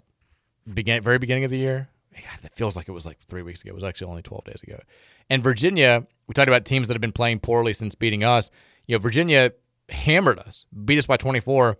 They were coming off of a 22-point loss to Notre Dame. They have now lost back-to-back games. NC State beat them by 16, and Wake Forest beat them by 19. So when they're losing, they're not coming close to beating anybody. Now, it should be said, all of their losses this year have come away from home. They've not lost inside John Paul Jones Arena, and we played them in Charlottesville. So they come here at the end of that brutal stretch that we've got coming up where we play Carolina, Wake Forest, and Duke. Our next game is against Virginia, and it's at home. The records say that Virginia should come here, and that should be a close game, maybe a game that we should win, because Virginia's not coming like they're not coming close to beating anybody, not even good teams, anybody on the road. So if they come into our building and they beat us by 20 again, that's another one where you're like, okay, it's not working. This isn't the guy. This isn't the group. Nothing's happening well. Texas says, you certainly can't deny that the effort is much improved and encouraging, but the biggest concerns for me still show themselves at times, like the close of the game against NC State, when they wasted time before fouling in a 3-point game. Then after a timeout, they come down the court like it's the start of the second half. That's all coaching. Yeah. Like, these are the types of things that we go crazy about if it's a normal game, because you're exactly right. Like, it's like we didn't know to foul. Danny Manning's going nuts. Danny Manning's like on the floor. He's like, you've got to foul, you've got to foul. It's a 3-point game, and there's like 25 seconds left, and we let 8 or 9 seconds run off the clock. And then after NC State hits a couple of free throws, it's a 5-point game. We've got the ball. There's like 11 seconds left. We're running 3-man weave at the top of the key, just taking time off the clock. And then finally the crowd's like, what are you doing? And Tyler Johnson launches a 28-footer. That can't have been what was discussed at the halftime. Maybe it was at this point. But stuff like that it does come down to coaching, and it does come down to clearly pointing in the direction of having a guy who's in over his head, because no competent head coach has those two things happen at the end of the game. We also had, once we almost got all the way back to even, we had 2 straight possessions where our big transfers who'd played, Sky Clark and Trey White had their moments where the ball, they kind of became black holes on offense. They just refused to pass. But when we were making our big run, they both played pretty well, I thought. Sky did a good job at driving and dishing. But we had 2 straight possessions where Sky got the ball in his hands, dribbled a bunch, and then just decided to go one-on-one and missed a tough, heavily contested 8-footer in the lane. And then Trey White, I don't know what he's thinking, decides he's going to back his guy down. I'm not even going to look to pass.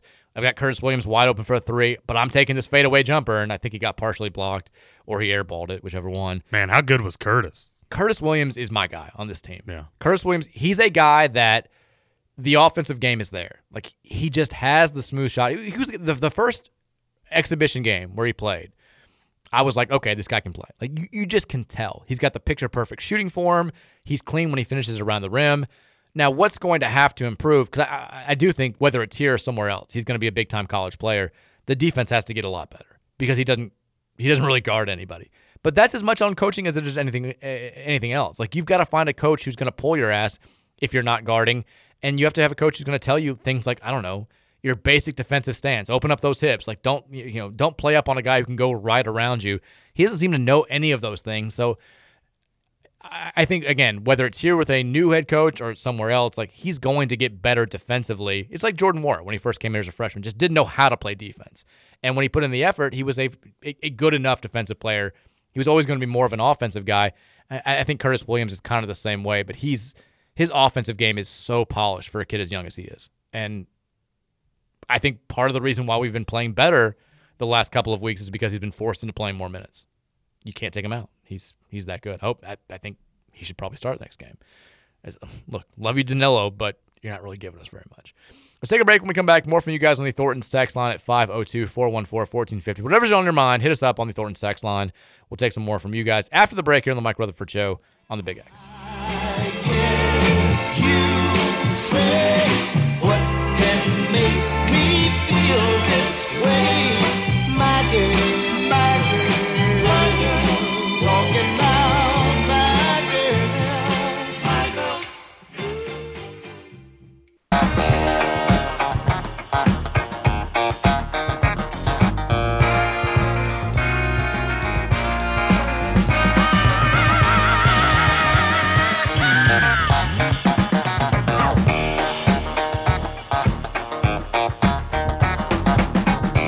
Back in. Happy holiday to you. Monday edition of the Mike Rutherford Show, 1450, 96.1 The Big X. Talking some men's basketball the last hour or so. Celebrate the Lions at the beginning of the show. Have not mentioned it. Well, we did mention it in passing, but have not talked in depth about the U of L women's basketball team getting the job done again yesterday. 83-62 over visiting Wake Forest. The Demon Deacons winless in the ACC. The U of L women, by virtue of winning that game and by virtue of this weekend's results, now the only undefeated team in the ACC. The Cards are 4-0, 15-2 overall. They jumped 2 spots in this week's AP Top 25 poll up to number 13.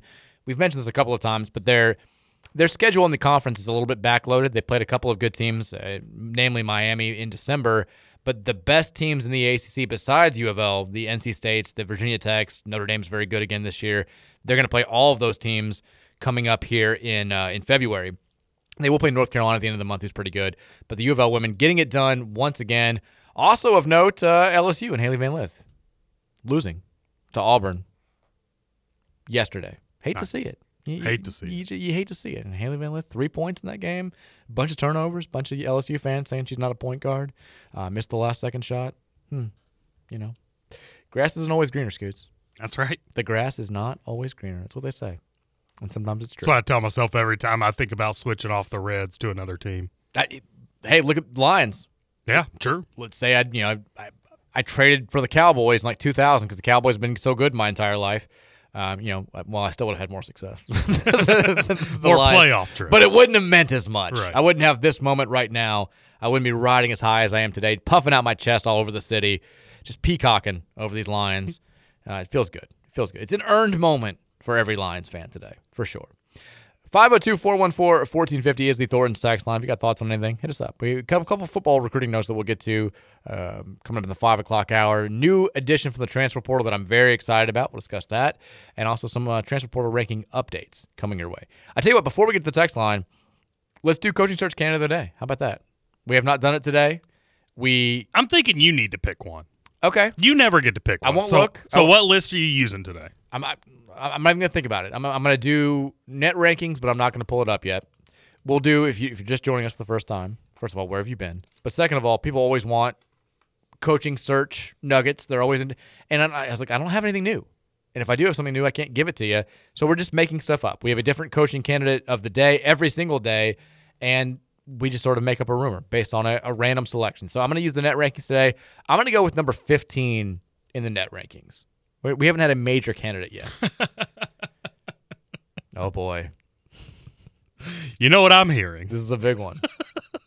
This is a funny one. Fire up the message boards. After taking over for a legend, some say he has not reached the pinnacle yet, and he's well on his way, but he might just leave before he gets there. Because why not jump to another ACC school that is also looking for a coach to reach the pinnacle? John Shire. You're looking at the wrong rankings. What? No. I have the net rankings pulled up right here. I'm looking at the net rankings. I am too. Duke, how could they be different? You're looking at the previous ranking. Oh my gosh. 15 is an even bigger legend. Okay. We're talking about, we've said a few times that coaches that have won national titles before, they're few and far between and they're not going anywhere. But I'm hearing that Bill Self with the Kansas Jayhawks feels like he could take his career to another level with a move to an even bigger program. He just wants a new challenge. He wants a new challenge. Yeah. He's done it all in Lawrence. He's tired of the Big 12. He wants to be an ACC guy. Bill Self's now on the list. They are number 15 in the current net rankings. They are 1 spot behind Duke, 1 spot ahead of Illinois, 2 spots behind Creighton. Bill Self's on the list. I feel like he's the new front runner. Fire up the message boards, folks. Bill Self, palpable buzz that he wants the Louisville job. It's out there. Wow, go figure. It was the NCAA website I was on for net rankings, and they got it wrong. Well, are you looking at? So am I. Are you looking at the previous rankings? I think that's what you're looking at. No, I mean it's the first one that pops up. I type in net rankings. I know, but they've got there's 2 numbers right next to the schools. You've got rank on the far left, and then previous right next to it. And I think you're looking at previous. I was looking at previous. Yes, because previous next to Duke is 15. Dang it, I messed that whole thing up. You kind of did. My fault. It's okay. The biggest piece of coaching news that we've had on the show forever, you just stomped all over it. Bill Self. I hope Kansas fans find this. I hope that they fire them. Some joker in Louisville is saying Bill Self wants the Cardinal job. I have a way of embarrassing myself when it comes to coaches. It's okay. It's okay. Well, just curious because I didn't get a chance to hear the show this morning. Mm-hmm. But Kentucky did lose to Texas A&M in overtime. Yep. I was stomping around the mall, following it on my phone as it was happening. We left right before the end of regulation. And Mary says, "Do you want to stay for the game?" I'm like, "It's the end of a college basketball game. It's going to be 25 more minutes before we get out this door." What was the KRC mood? Because it's a game. I think they were actually an underdog going in. It's not a terrible loss, but if you're talking about this team as like a legit Final Four national title contender, a little bit dicey there in the overtime, maybe the end of regulation. How were they feeling? What was the TJ and Roush reaction to the loss? Well, it was hard to figure it out because TJ was much like you. All he wanted to do was talk Packers this morning. He was hype about the Packers, and I can understand. I understand it as well. But no, overall, I didn't get an overwhelming sense of like panic or worry, or I think the overall sentiment was probably somewhere in the ballpark of just it's hard to win on the road. I mean, yeah, and it was a clunker at the end of that game, and they didn't put up much offense. But no, I thought the mood of the show this morning was pretty good. Give them 97 points to a team that hadn't scored more than like 68 in a few weeks. About that. Yeah. I mean, their whole thing is, and that it should be Kentucky fans as a whole. Aaron Bradshaw has to stay out of foul trouble. He does. The other centers are just not good. And Bradshaw is he's better as a freshman than I thought he was going to be. For sure. First of all, let me just say, like, I would be as excited as I was to talk about the Lions. I would be much more willing to put Lions talk aside and talk about my favorite college basketball team if they were like top 10 right now, which is what it's like compare TJ's situation with my situation, where it's like net ranking. By the way, Louisville number 236 right now versus Kentucky, I think is they're number 18 in the net. We did jump 2 spots yesterday, Nice. 235 to 230. We are now 1 spot behind 6-9 Cal State Fullerton from the Big West, and 1 spot ahead of 6-10 Mount St. Mary's out of the MAAC. So, yeah, pretty good. Making strides. Where's Dayton in the net? I mean, where's not Dayton, DePaul in the net rankings? They're 288. God, Indiana's 97. Indiana's Sheesh. computer rankings are not very good. They're not good on KenPom. They're not good in the net. IU's got their work cut out for them to make the tournament. They're going to have to hold serve. Looked good on home. Friday? They did look good on Friday. They're going to have to hold serve at home, and they're going to have to pull some road wins, which is not something that they've done since the Michigan win back in December. This is Purdue week, isn't it? It is. Yeah, they play tomorrow. Ooh, how are you feeling about that? On Peacock. So get your Peacock subscription. Is this one at home or is this in Lafayette, West Lafayette? That's a great question. You should know, Scoots. I just know that we play. I'm doing good to know that we play Purdue, Mike. Well, I mean, it's a big game. It's a big game. Big rivalry game. It is at Indiana. It's in Bloomington, Yep. so this will be. First of all, we may be off the air early for this if it's a 6:30 tip. Or so 7. 7. Okay. So yeah. Because I just realized I was alerted to the fact over the weekend that we were supposed to be off at 5:30 on Friday because the Indiana game, and you got to tell me these things or else I'm going to. I didn't know that. O'clock. Yeah, I did. I wasn't here. Yeah, not my fault. No, it was not your fault. Rashawn was here. I mean, I'd been told earlier in the week, but then nobody hit me up, so nobody cut us off at 5:30. So sorry. What do you want me to say? But yeah, IU is 12-5, 4-2. They need to a win over Purdue, whether it's at home or on the road, would go far. Yeah, I mean, creating that NCAA tournament. Really it's not going to happen at Purdue. Well, I said that last year too, and it happened. But if it's going to happen, it has to be at home. Yeah, Big Ten's looking good. Plenty of opportunities to get some quad 1 wins, but they probably need to make it happen right now. 502-414-1450 is the Thornton's text line. Hit us up there. Let us know what you're thinking. Let's see here. Can't read that. Because we've shot the ball way above our heads the last 3 games and still lost 2 of 3.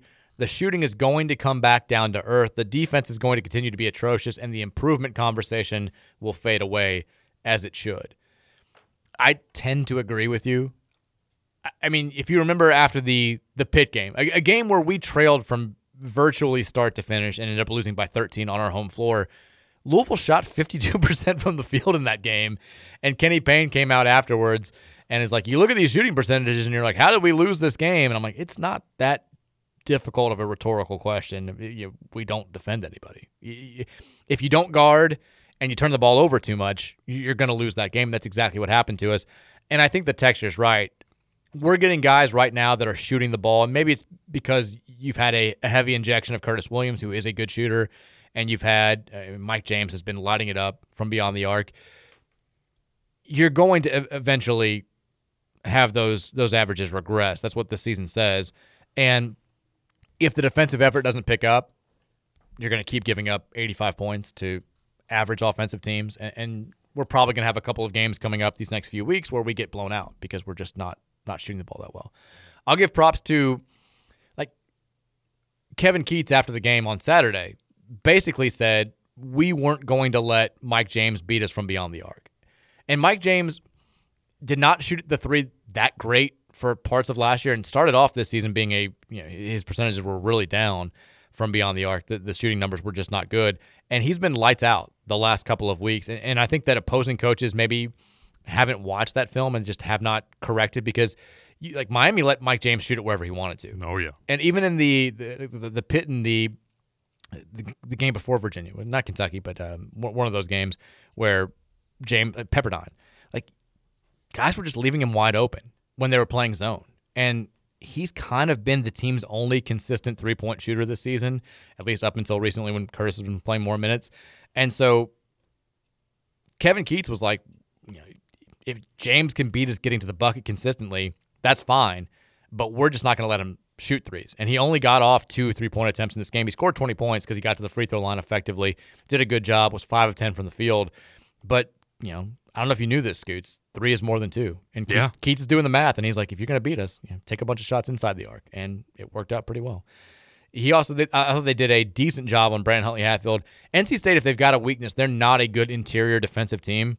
They've got DJ Burns, but his lack of mobility hurts them a little bit defensively. He's not a very good rebounder either, and there's not a whole lot else there in terms of front court size. So I thought this was going to be a game where Huntley-Hatfield could really assert himself, and he did for the most part. Our issue is I think sometimes we forget he exists on offense. It's like he'll come down, he'll have a really good move, he'll score, and the next possession he'll get like an offensive rebound and put it in, and then we just go away from him. We just do the thing where we just dribble around the perimeter, and then somebody takes a forced 16-footer, and it really annoys me. But still, he ended up with 13 and 10. He outplayed Burns for the most part. Burns had a good game. He's a good player. He had 5 assists because he just has such a good feel for the game. He's a fun player to watch too. It's like watching a mini Troy Jackson, a big Escalade back in the day. Who didn't want to watch a 300-pound dude wheeling and dealing on the block? He's great. But Huntley-Hatfield played well. Sky Clark was still kind of hit or miss. He made a couple bad decisions late, hit a couple big threes, though. That's been every game for him, though, right? It is. Yeah. There are things that he does well. I think he makes the offense go better than anybody else can. But at times, you just wish you could just be like, okay, man, you're trying. I think he wants to do so much out there that it gets in his own head a little bit. And at times, it results in him forcing the issue, which he just does not need to do. Because he's not that type of player. He's a good player, but he's not a guy who can go out there and just get you 40. He's not that type of point guard. And I think that he still has that belief in himself, it's great to be confident, but sometimes there's a little too much. And it's also on the coaching staff, I think, to reel you back in and say, we need you to use your teammates a little bit more. Texture says, is it true that Vince Marrow, the big dog, declined the Bama job? That's the rumor. That's the rumor. I heard the same thing, yeah. You got to keep him around. You can't lose the recruiting war in the state of Kentucky with Jeff Brom here, so you can't lose him to Bama. You got to pay him $16 million a year if you're Kentucky. That's the way that it works. Did TJ and Roush talk about these Liam Cohen rumors that are out there? Oh, yeah. What's their feel? Mike, I'm going to have to start paying a little better attention. It's fine. To Kentucky roll. If I were you, I would do the same thing. If you've taught me one thing today, I got to listen better when I do the morning show. It's fine. Right? Yeah, I've heard there's some disconnect between Cohen and Stoops, and the big rumor was that Cohen he said, there's no way that I'll only leave after just 1 year at UK this go-round, and then there was talk that he might jump for the Bears or wherever, but now they're back and they're good, and who knows? Well, they're just mostly mad that Cohen basically said when he got reintroduced to the team that he was in for the long haul. Right. It wasn't going to be a 1-year deal again, and then now I guess he's out looking. Realistically, he's not going to get that Bears job. So, fortunately for them, I think they might have Liam Cohen next year again, which would, if they got rid of him, or if he left, they'd have 5 offensive coordinators in 5 years. It's too much. Granted, one of them was the same, but still. I did see TJ. He was saying, if Cohen does leave, let's go get Will Stein. I was like, oh God, that would break my heart. That's what he wants. I don't think that Will Stein would go there. I know it's a pay raise, but Stein he's at Oregon. He can win a national title there. He can also position himself for, I think when he does jump to a head coaching position, it's going to be for a high profile job. Mm-hmm. So I think that would be a tough sell. But if they did get Will, it would break my heart. It's a guy that I like a lot personally. He's a Trinity boy. He's a Louisville walk-on. He's a meme legend. Sonny Will Stein was fantastic here. I mean, Will's he's Louisville through and through. He dated Jennifer Lawrence at one point. That's a Louisville man right there. Mm-hmm. And we can't lose him to Kentucky. That can't happen. I love Will. I want him to come home at some point. Be on Jeff's staff. Whenever Brian leaves, come coach the Louisville offense. And then you can go be head coach. Texas says tuna salad. Classic Gil. Classic Gil. It's classic Gil. I got to know more about Gil. I really do want to meet Gil at some point. I can't believe I didn't meet him at the golf show. I can't believe it either. I don't know. Texas, I can't help but think about the movie St. Ralph when we talk about miracles to save KP's job. Too long didn't read. Kid is told that it'll take a miracle to save a family member's life, so he decides to run a marathon because he heard it would be a miracle if he finished, or something along those lines. I've never heard of the movie St. Ralph. Sounds like a great premise. It sounds like a very thinly developed plot, but I don't know. I don't know. Yeah, go St. Ralph. Maybe we'll have to watch St. Ralph. Texas says 11 wins, and there's little doubt that KP should get a year 3. That would be 17 total wins. This is my hypothetical, where if we went 11-4, to answer your question. He says, I think 9 more wins makes a somewhat decent argument. 15 wins total. I don't think it's enough, but it's enough to make a somewhat valid argument. Bletch, in my opinion. Yeah. Again, when we have these conversations, we're not talking about me personally. This isn't the hypothetical if like I'm the AD. We're talking about, well, one, like what I would think, and then two, what I think Josh Herter would do. If we went 9-6 to end the regular season, and then maybe won a game in the conference tournament, that puts you at a 16-17 overall record going into the offseason. I could see a situation where Josh Hurd chooses to give Kenny Payne a year 3. I wouldn't agree with it. I certainly would be more on board with it than if he gave him a year 3 after like a 9-23 season. But I can see there's a scenario where I can see that taking place. It makes me a little bit nervous. Like this is the question about, can you cheer for this team, but also recognize that getting just good enough to put this conversation back on the forefront of the Louisville sports discussion could wind you up in a situation where you're in limbo, where Kenny makes it awkward, where Kenny makes it weird, where it's like, hey, is 15-16 good enough for a year 3? I don't know. I mean, that's this is the world that we live in right now. I think the next couple weeks we'll figure out whether or not this is even a valid discussion. But for right now, they've played well enough the last 2 games to make it be a talking point again. Texas, thank you, Brad Underwood, for tuning into the show. Yeah, the texter, that may be an Underwood. We need to check that number. That may be an Underwood family member. I mean, Brad Underwood a couple of years ago, I think, would be a high-profile candidate. He had a lot of buzz going to Illinois, but he would be, if you can't get on the Mick Cronin bandwagon for lack of NCAA tournament success, then I have no idea how you can get on the Brad Underwood bandwagon, because he's had even less NCAA tournament success, a lot less NCAA tournament success. Texas says, I made the first mistake of watching a Baylor game this weekend. Now, even though I know it's unlikely, I need Scott Drew at Louisville like I need to breathe air. They play a very fun style. Oh, yeah. They play hard. They play tough-nosed defense. Not as much the last couple of years since Tang left. But, yeah, you watch Scott Drew coach teams, and it makes you feel worse about your own team, and it does make you wish that he would come here and coach your team. They're fun to watch. TJ says Iowa doesn't go first for Democrats anymore. They switched to South Carolina first last year. That's right. TJ's right. Only Bush, Carter, and Obama won Iowa and won the White House. Also, he texted me on the personal line and told me Kentucky doesn't do caucuses; they do primaries. Right. We vote. Most states don't do caucuses, but we do have a primary election, which nobody pays attention to. The caucus is crazy. What's the difference? I just don't understand the difference. Basically, so caucuses are like, people will like literally go to like a courthouse, and like in every county in Iowa, and like this is, I'm not making this up. Like people will go to like some gigantic area, and they will say, everybody for like Donald Trump, go stand over here. Everybody for Nikki Haley, go stand over here, and so forth and so on. And then when they're done with like the first round, the person with the least amount of votes will be out. Like they're gone. And so all of the people that voted for, let's say, Vivek Ramaswamy, and he's the first one out, they now, the next round, they have to pick somebody new.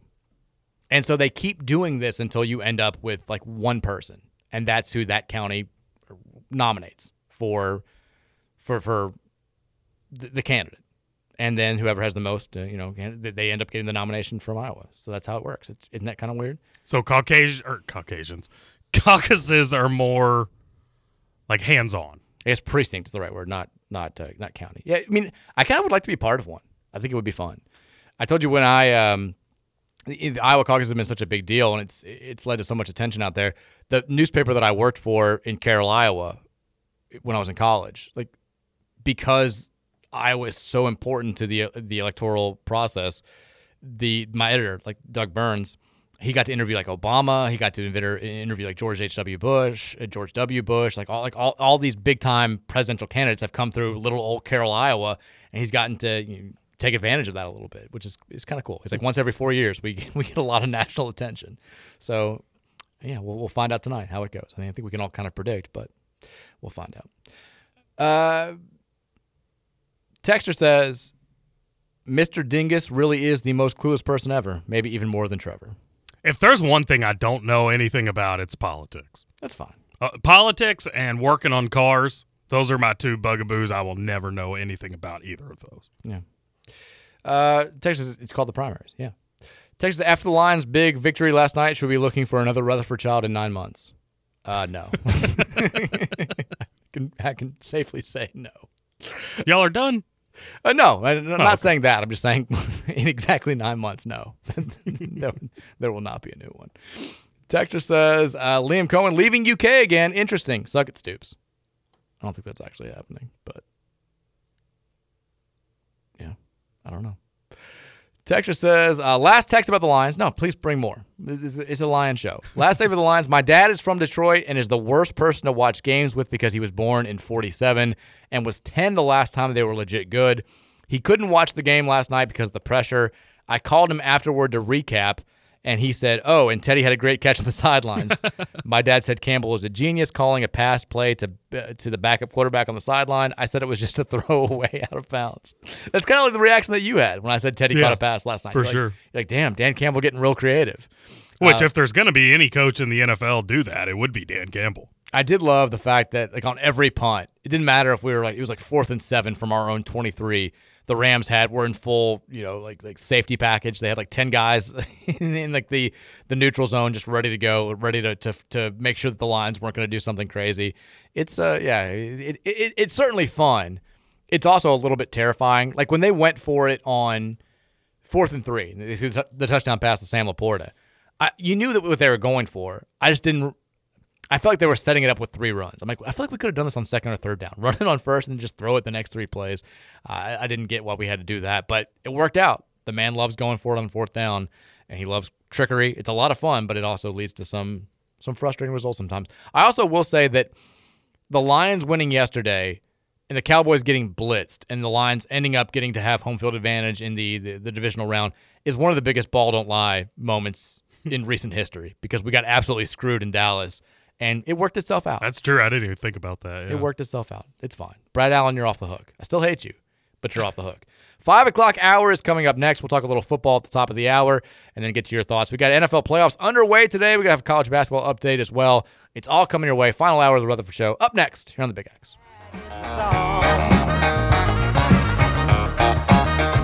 you believe in things you don't understand, then you suffer. Superstition anyway.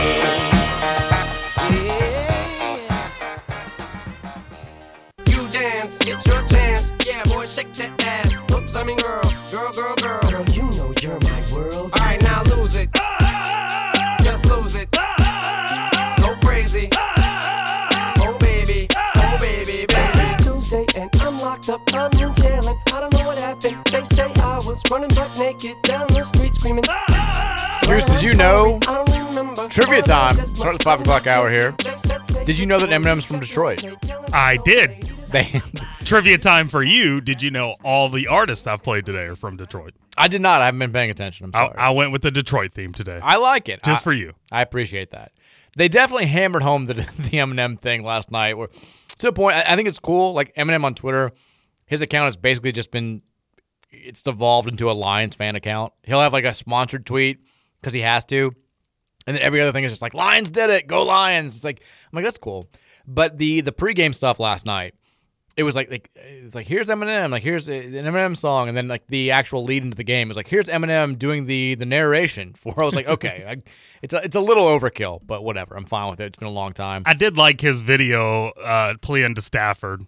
Hey, we supported you all these years. Just let us have this one. Yeah, it was nice. The stars were all out. The Lions advanced. My team is into the divisional round. Your team, it just looks like is now down 14-0 to the Bills. Thanks for ruining it. My stream's a little behind. Thanks, Mike. My apologies. Appreciate it. That means this is a bomb here. 35 yards right off the middle of the field, end zone, score. Yeah, good call there, buddy. Sorry. Both scores for the Bills, by the way, to tight ends. Dawson Knox and Kincaid both have one. Yeah. It's fun though when Buffalo does score, everybody throws snow up in the air. Yeah, makes it look like it's snowing. It's a cool scene. It it's is looking like that one might get out of hand. 14-0. I don't know if the Steelers have that may be an insurmountable 2-touchdown lead up there in Buffalo. We won't score 14. I mean, the offense isn't capable of scoring 14. You're probably right. The first 3 drives have been awful. Not great. Bills are kind of rolling. Bills are. Yeah, they found their stride. Everybody, counted them out as of 6 weeks ago. And now I think they're a DL legit contender in the AFC. We've got that going on. We've got college basketball. We have a final in the only top 25 game, or only game with a top 25 team today. Marquette rallies in the second half, takes care of business with a 87-71 win over visiting Villanova. 87-74, I should say, over visiting Villanova. We had Michigan toppling Ohio State earlier today. We got LaSalle and St. Joe's playing right now. Iowa and Minnesota will tip things off at 6 o'clock. And what's kind of one of those, an important game for those two teams in the Big Ten. Two teams that are a little bit middling, maybe need that win on their resume for the NCAA tournament to get into the first 4 or something like that. Only ACC game of note tonight is Notre Dame versus Boston College. That's 7 o'clock tip-off on ESPNU. Yeah, the Big East, they started doing the MLK Day Marathon. The one game that I remember was, I think it was in 2012. I think it was the team that ended up going to the Final Four. It was when they were really struggling. We got up big on Marquette, and then Marquette went on like a 27-2 run in the second half and ended up winning by like 12 or 13. And I'll never forget, like, a buddy of mine, he was a donor at U of L, and they would do these things where like one game, a donor would get to go with the team, fly on the team plane, like sit behind the bench for a road game, and then fly back with the team. And he's like, we're there. It's like a vacation for us. Like, we're enjoying we lost the game, but whatever. This is still a cool experience. He's like, the entire ride home, he's like, Rick Pitino's the most angry person I've ever seen in my entire life. Like, he's cussing everybody out. He's cussing the assistants out. He's cussing the players out. He's like, by the time, like, we're 30 minutes in this flight, we just want it to be over. We just want to get back. It's not fun anymore. It's terrible. It's like, you do very much feel part of the team, though, which would be quite the experience. Speaking of flight, remember the story I told you last week about Gambia? Their small engine plane. So they finally played Senegal today, a game they were supposed to play last week. Lost 3-0. Maybe should have just stayed at home. I blame the airlines. By the way, is MLK Day, is it always like this in terms of sports? I don't ever remember. I mean, we've already had like 5 or 6 NBA games go final. Same thing for hockey. I don't know if I ever remember this. I think it's a new trend.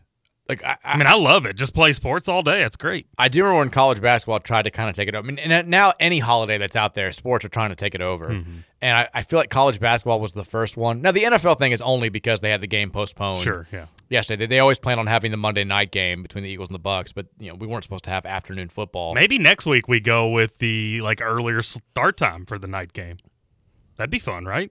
Maybe. Instead of like at 8:30 or whatever it would be, just put it on at 6. 5:36. I think it's already locked in, but yeah. We can make some changes. Because the Lions are going to play at 3 on Sunday. Which 3? They're playing at 3. That's weird. And then I think the second game is like 7:30. So that's strange start times. Yeah, I don't know. The game tonight is 8:15. The games next week, Texans versus TBD, is going to be at 4:30 kickoff on Saturday. Packers-Niners is locked into Saturday night at 8:15. Lions game against either the Eagles or the Bucks will be at 3 o'clock on Sunday, and then the last game will be Sunday at 6:30. That's awesome. Is the kickoff time. I love that 6:30 start. The NFL gets it. I mean, the Super Bowl kicks off at like 6:15. Yeah, that's always fun. Yeah. You want to max. I don't know why baseball has to. World Series first pitch on the East Coast. It's like 9 o'clock. It's like, hey kid, you want to stay up till 12:15?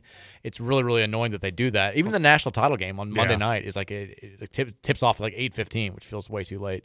But NFL, they get it. That's why they dominate. That's why they're king. We'll find out. I feel like it's a weird situation for the Ravens to be in because they could either play Saturday at 4:30 or Sunday at 6:30. Those are two opposite ends of the spectrum. I do like that the Lions, regardless of who they play, they get an extra day of rest because it matters at this point in time. You want that? You want every advantage you can get. You want to go for. God, I was trying to. Mary and I were talking about it last night because she finally woke up for the very end of the game. She did. She woke up as I was celebrating. Oh, okay. I'm like in front of the TV. She's like, "What happened?" I'm like, "We won by 1." And then she was kind of mad that she missed it. But I'm like, "Oh, it wasn't gonna wake you up." And so we watched all the post game stuff together, and we were talking about. And she's like, "So, how many games do they have to win to get to the Super Bowl? And what's the situation now?" And I started talking about it, and I realized how my mind just can't even grasp the concept of the Lions playing the Super Bowl. Like, just for a split second, having that visual of, the lead into the game and the graphic with the Lions in the Super Bowl versus the Ravens or whoever they would play. It's just like my mind can't process it. I can't let my brain go to that place right now. I'm just trying to live for the moment. But even playing for the NFC Championship, I feel like I would be the biggest bundle of nerves, regardless of who we played. Niners seems more likely. I don't think the Lions are on the Niners level yet. But just to make it to that point would be so awesome. Would you be torn apart if the Lions made it to the Super Bowl and had to play the Ravens? Would that I would hate it. It would suck. Where would your loyalty lie? Obviously with the Lions. Sure. I would, because a couple people were asking me that last night. Like, what do you do with the Lions? I'm like, I'm a Lions fan. Like, it's the same as when Teddy was in our division. It sucked having to play him twice a year, every year, because the Vikings were kind of the top dog there, and we were fighting with them. Because we had some good teams when Teddy was first getting going. Like, that sucked, but I still was rooting for the Lions. It's my team. You got to do what you got to do.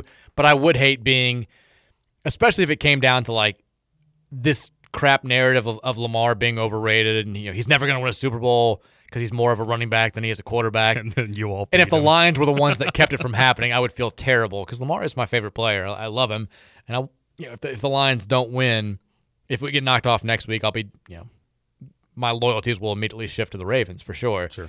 But yeah, it would be fitting that I would have at least even a small part of me that would feel bad for the Lions winning a Super Bowl. It's like Catholic guilt. Like, you have Lions guilt. That's the way it is. But yeah, I would not hold back. I would hope that Lamar would play bad for the first time in my life. That would have to be my hope. And I would hope that we would win 63-60. But I want us to win for sure. So we've got that going on. NFL playoffs rolling along. College basketball rolling on. Who's the NHL game right now? You said there's hockey? Oh, there's there's 4. I think LA's playing right now. They're not good, so I don't really pay attention to that. But yeah, there was, I think, 4 games finalized already earlier today. The Lance played tonight against the Canadians. The Lance are kind of, Kings Hurricanes right now. Kings Hurricanes, okay. Yeah. That's the only game going. And there was 5 of them already final today. Lance have steadied the ship a little bit recently, but we can Landeskog back. We're okay. I feel good about us making a run. Once the playoffs get here, it'll be fine. NHL season's long. McKinnon's awesome. I love McKinnon. Nathan McKinnon's a beast. I mean, of course he is. Whole team. We were wrecked by injuries last year. I think we're a little bit underachieving so far, but we need Landy back. We need him. Mikko Rantanen, still a badass. Kel McCarr, still a badass. Chusen, still a badass. We have the players. I forgot about McCarr. How could you forget about Kel McCarr? No kidding. He's a man. He's the man. We had some good football news over the weekend. And when we're talking about good football news in this day and age, it's the transfer portal. Jeff Brom, still the portal king. There was a guy that we talked about on Friday's show when Rashawn was in here. Jaleel Skinner, the rumor was out there that he may be looking at Louisville, the tight end transfer from Miami, who originally was an Alabama commit coming out of high school, flipped on National Signing Day to Miami, played very well for them a couple of years ago. I think caught 10 passes for 200 and some odd yards and had a couple of touchdowns, and then got hurt last year and did not play for them, sat out, and is in the portal. Former 4-star prospect coming out of high school, did pick Louisville on Saturday. He was a former, not just a 4-star guy, but a top 100 prospect from Greer, South Carolina. 6'5", 210 pounds. Started a couple of games for Miami as a true freshman. Did not do much last year, obviously, with the injury, and then opted to redshirt about midway through the year. Had a lot of love coming out of high school. Chose Miami over Bama, Auburn, Clemson, Georgia, LSU, Michigan, Oklahoma, and Oregon. And when you watch him on film, you can see all the skills that made him such a highly touted recruit. I'm excited about him. I mean, I know we lost Tanner Koziel, the second tight end to commit to Louisville this offseason, who chose to go back to Ball State. I think bringing in Skinner and having him pair with Mark Redmond, Isaiah Cummings coming over from Kentucky, and then bringing back Nate Kariski, having Jamari Johnson back for a redshirt freshman season where hopefully he will take significant steps forward. Dylan Messman coming in as a very highly touted freshman tight end.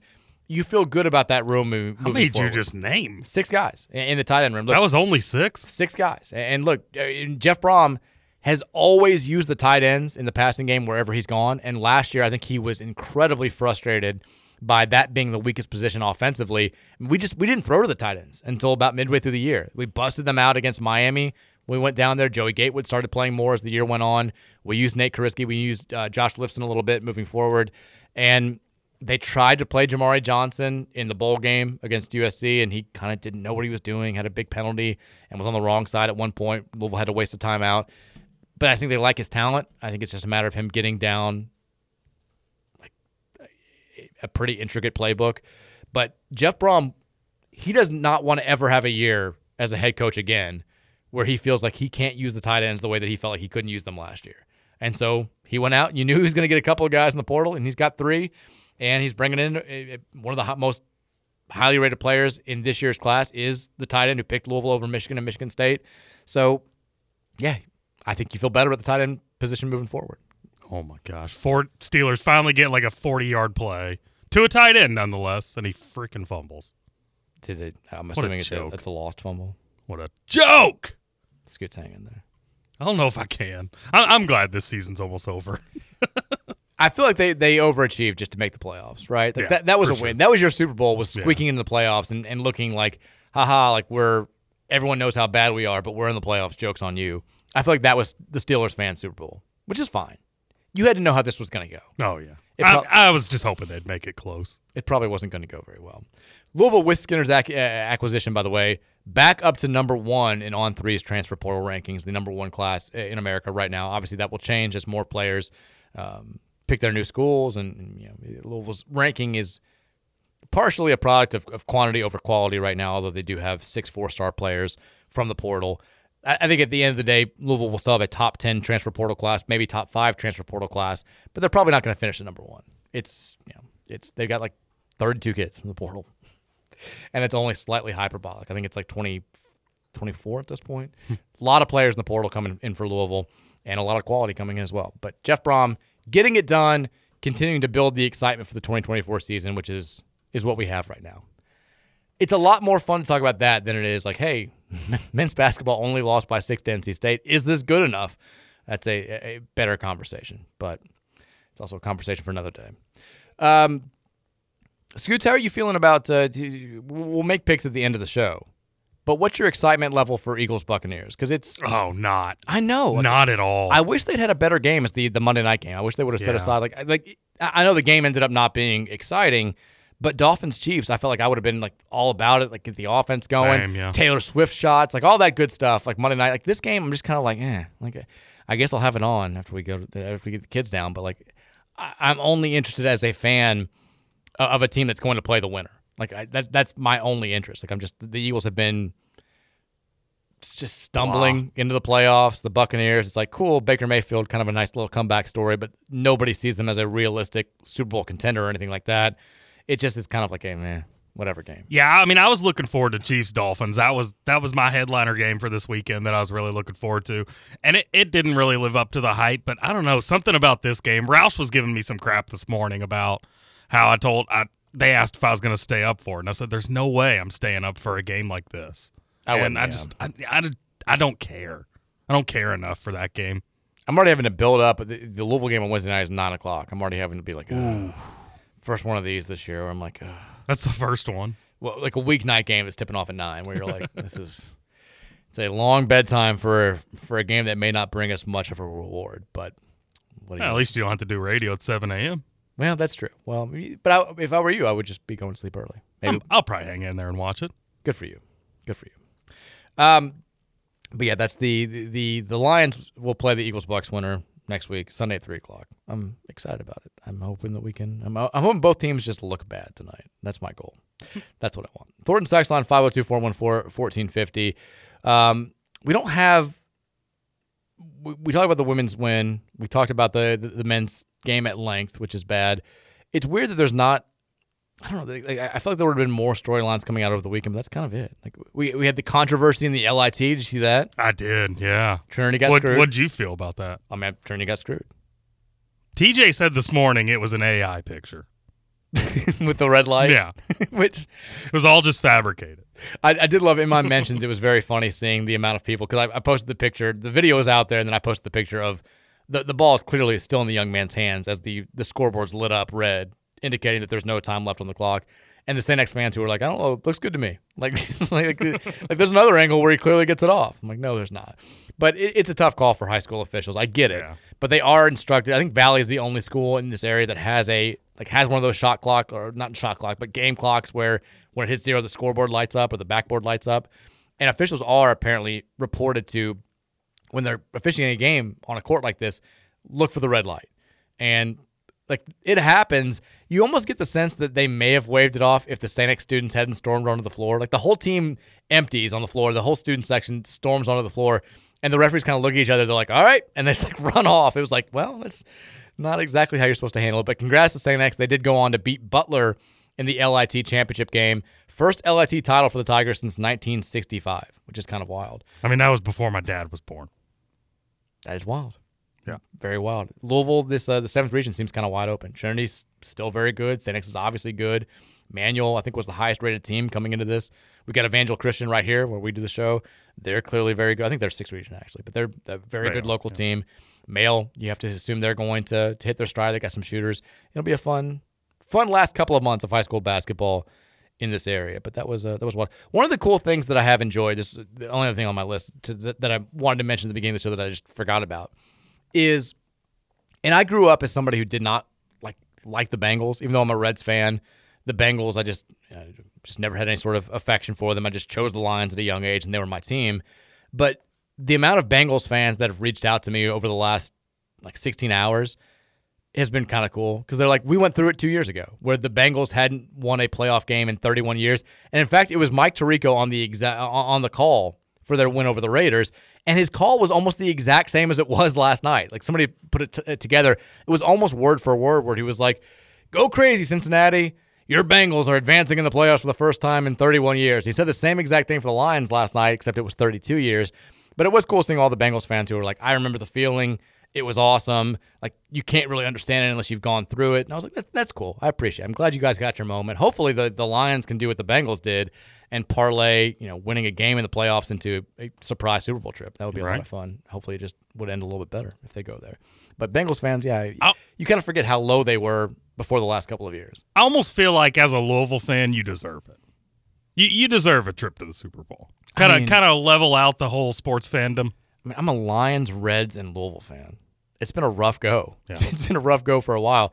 The stat that I've brought up a ton, which blew my mind when I first saw it, is out of the 4 major sports leagues, before last night, out of the 4 major sports leagues, the 2 teams that had gone the longest without advancing a single round of the playoffs were the Lions, 1991, and the Reds, 1990. So those the only 2 major sports teams besides the Avalanche that I really care about are legitimately the 2 most just playoff-starved franchises in all of major American sports.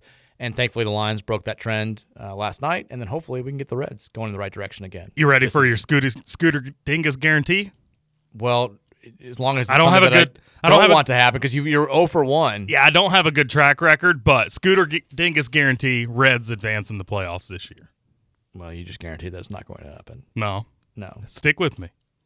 Don't give up on me, Mike. I already had kind of low hopes for that going into this year. I think it'll be exciting again, but I'm not quite as high as I was hoping I would be going into this year. The pieces are there. Yeah, I don't. Now that you just said that, I feel like there's no way it's going to happen. 502-414-1450. Let's take a couple of texts from you guys before we wrap up the segment. Texter says, would Curtis be your guy if Dennis was still around? Dennis is still my guy. I love Dennis Evans. I'll be a Dennis fan for life, but that's more of a personality thing. I love the goggles. I love the personality. I love the big guy. Curtis Williams, from a player standpoint, Curtis is my guy. I think he's going to be just a monster. Again, whether it's here or somebody else, somewhere else for the rest of his college career. I enjoy his game. Big fan. I do like the big guys that rock the goggles. How could you not? It's a great look. How can you not? Yeah. Reminds me of Horace Grant. It was just Dennis. Dennis didn't miss a picture. Every time he took a picture, he looked just appropriately lovable. Now, has he still been on the bench for these games? He has not. What's up with that? I think he's I don't think he ever came back for the second semester. I think he's kind of he's mulling what his move is from this point forward. I think he still probably wants to play basketball. Wasn't it a medical thing? It is a medical thing. But like basically U of L said, we can't guarantee that you won't be cleared at some other school, but our doctors cannot clear. Like you will never be cleared to play here at U of L. Never. Even with rehab or surgery, whatever's been ailing him? No, which leads me to believe that it's a heart thing. Huh. And that's sad. Probably Marfan syndrome. But, there have like Isaiah Austin, the player who we referenced when this news first came up last week, he was a guy who they discovered that he had Marfan, I think, as he was leaving Baylor to go to the NBA. And the NBA did this whole thing where it was like they gave him an honorary draft pick because his basketball career was over. He was never going to be able to play. And then a few years after that, he got cleared by some doctor to go play overseas. And he actually played, I think, a couple of years professionally outside of America. So I don't know how that happens. I don't know how that works, but I'm sure the family is exploring all possibilities right now. Didn't that kid from Florida, wasn't he told he would never play again, and then he went on to transfer to, was it Kansas State? Talking about Keontae Johnson? Yeah. I think that was a little bit of a different. That wasn't like he had myocarditis before. This is like before COVID became a thing. It was like right at the beginning. I knew you were such a doctor. Well, I just remember the story. And it was talked about a lot during the NCAA tournament last year. This is like before COVID was he was like the first one. Like you got these COVID. Medical terms down though. Yeah. And he collapsed at Florida, and then I think they didn't clear him to play at Florida, but he myocarditis for some kids goes away, so he transferred to Kansas State, was medically cleared there, and became second team All-American last year. I think he got drafted. Mm-hmm.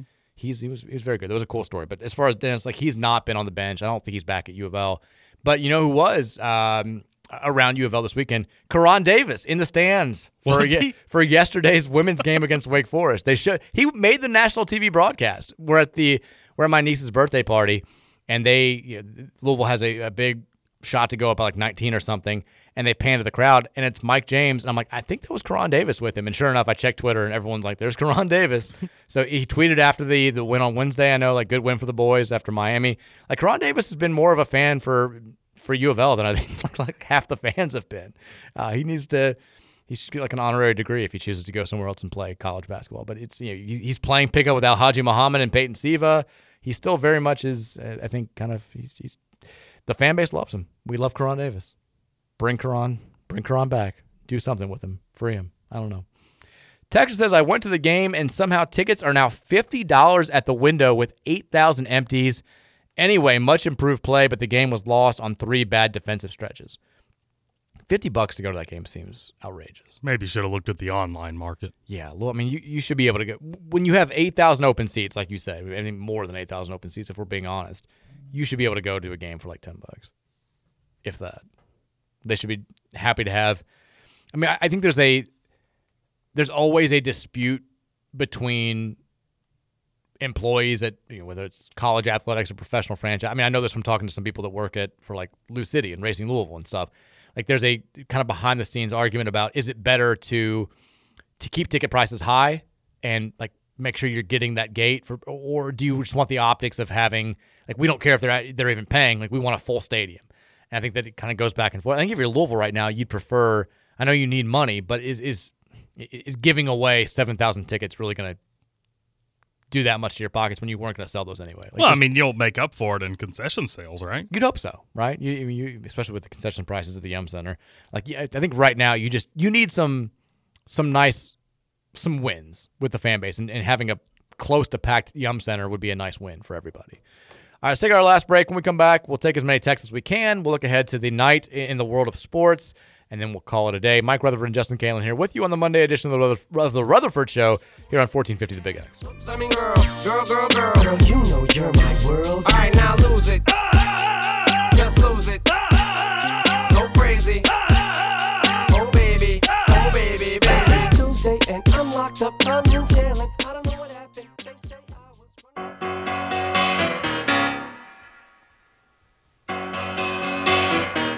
Just take those old records off the shelf.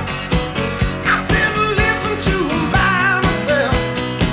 Today's music ain't got the same soul. I like that old time rock and roll. Don't try to take me to a disco.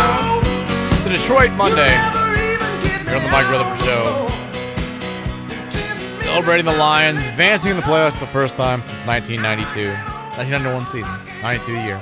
Who is Nick Roush's NFL team?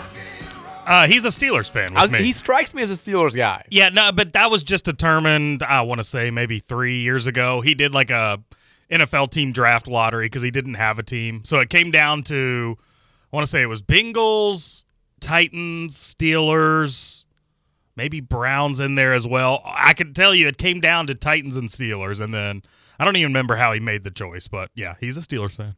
I feel like, and at some point I would love to have a scientific poll done on this, but I feel like if you polled every Louisvillian's favorite NFL team, like Bengals probably number one. Would you agree? The proximity helps a lot. For sure. Some people will like the Titans, some people like the Colts, but I almost think that the Steelers would be number two in this area. I feel like I know more Steelers fans than I know Titans fans and Colts fans. I don't know. Just because you know more, I would. Yeah, I know it's anecdotal. I would say Tennessee and Colts for sure would be 2-3. I think you're probably right, but I feel like there are a ton of Steelers fans around here. I mean, that's everywhere though, across the country. True. But I know just again in my Mary's her extended family, a bunch of them are gigantic Steelers fans.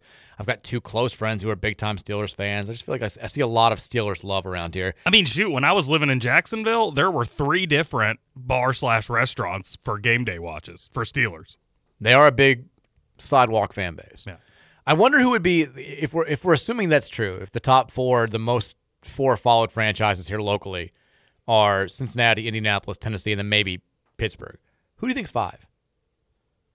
Maybe Cowboys, maybe? Packers? No. Packers have a lot of love. I'll tell you right now who number 5 is, and it's because of one player, and you know who number 5 you're is right. too. You're right. It's Baltimore. Exactly. Baltimore may be ahead of, but I meant more in terms of lifelong fans. I would say if we had to name another one, I would probably go with Packers, just because their fans are everywhere too. Yeah. I think it's Packers. Yeah. I know a lot of Packers fans, too. Best of luck to them. Hope we don't play. I mean, my next-door neighbors are the wife and her entire family are gigantic Packers fans. They have parties every single weekend, and the husband's a Bears fan, which I feel bad because the Packers just been kind of owning the Bears since we moved into the house together. But I feel like I know just a ton of Packers fans, and I don't want to lose to them because I feel like I'm going to have to hear from them all the time. Oh, well, if the Lions and Packers end up playing, Mike, you have to bet their mortgage, right? Yeah, I guess that's mortgage true. versus mortgage. Bills just scored again, by the way. Yeah, Josh Allen ran for 110 yards. Not even possible, but he did it. Bills now lead, pending the extra point, 21-0, and now it is 21-0 officially. He leads Buffalo in passing and rushing right now. Yeah, I think they put a stat up earlier. He's the only player in NFL history to average 250 passing yards and 50 rushing yards in playoffs. That's rough. Not looking good for your Steelers. No. I don't know if they have the offense to get No, the good news is I don't have to pay attention to it for the rest of the night. It's true. We're going to be done here in 20 minutes or so, and I won't have to think about it. There you go. Playoffs roll on tonight, 8:15 ESPN/ABC. Eagles-Bucks will be the last game of the first round, and then we'll move ahead to the divisional round. 502-414-1450 is the Thornton's text line if you got thoughts on this or Cardinal Athletics or anything else going on. Let us know. We'll get a little loose these last 20 minutes. Why not? Let's have some fun. Let's do it. It's a holiday, for God's sake. Texas says, why did Mike Woodson go looking from Steve Harvey in a suit to dressing like a 7th grade gym teacher? Is this something that happened? I'm not familiar. Did he maybe he dressed down for the game on Friday? I don't know. He does do that from time to time. He'll wear suit for 2 or 3 games in a row, and then he'll do the warm-up jumper.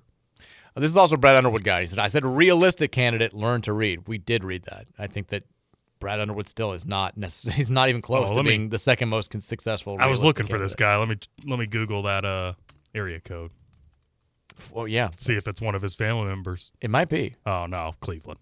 Oh, he doesn't have family in He's Cleveland. Still no way. Still closer.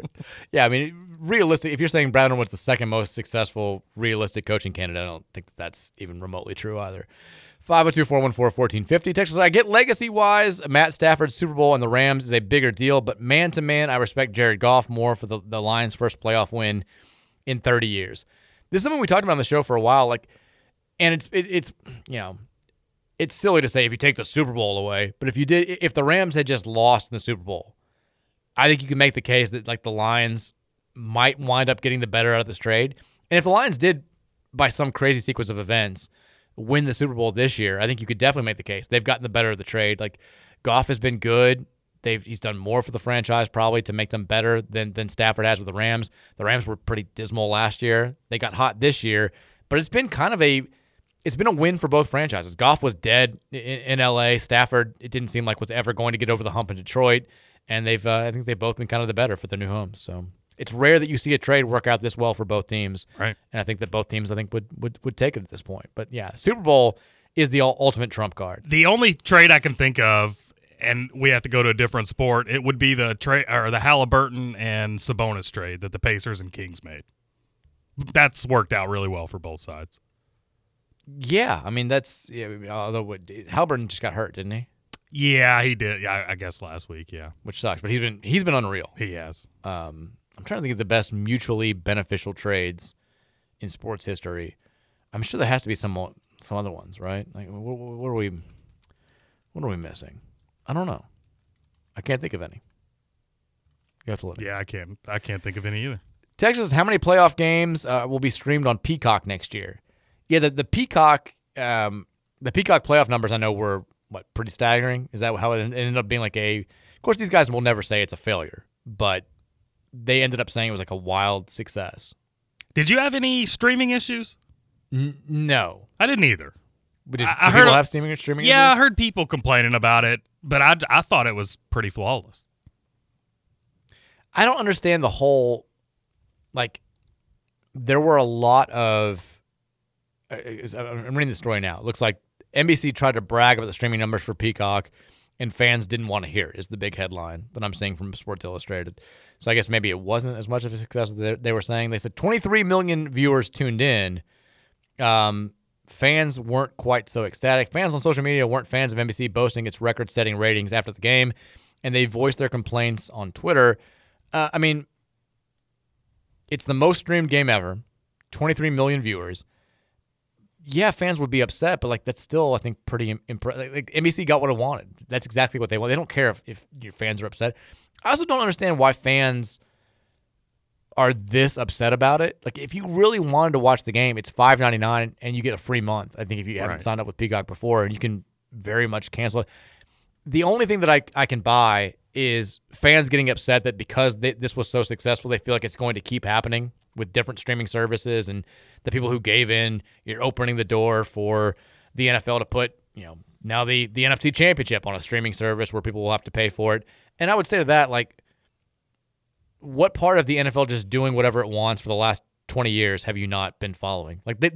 They know they've got the sports world and the American public basically by the ass, and they can do whatever they want. You don't like the officiating, these terrible calls that are deciding games? If they don't change anything, are you going to tune in next week? Of course you are. The numbers say it. What was it? The stat in 2022, 95 of the, 73 of the most watched, 100 watched programs on American television were NFL games. Mm-hmm. I think 22 of the other ones were college football games. So football is dominating American sports. It's dominating American pop culture. They can do absolutely whatever they want. And if you want to be frustrated by it, you can be frustrated by it, but it ain't changing. So there's that. Yeah, greedy move by the NFL, of course. Do you think the NFL was wholesome before this? What are you doing? Texas, I got no sympathy for Peacock TV viewing malcontents. Everyone should have gotten a Peacock subscription to watch the MacGruber TV series. Get it together, people. Totally agree. To watch what? The MacGruber TV series. MacGruber's hilarious. The movie's great. The TV series was way better than I ever thought it was going to be. We got Peacock. I think I got it to watch MacGruber actually, and then we canceled it for like a year and a half. We got it when my wife and I just started watching Vanderpump Rules when it like took over the world last spring, and it was worth it. Just kept it around. Now we have it. It's great. Vanderpump Rules. If you want to feel better about your life, watch those people. They're insane. It's a reality? It's a reality show.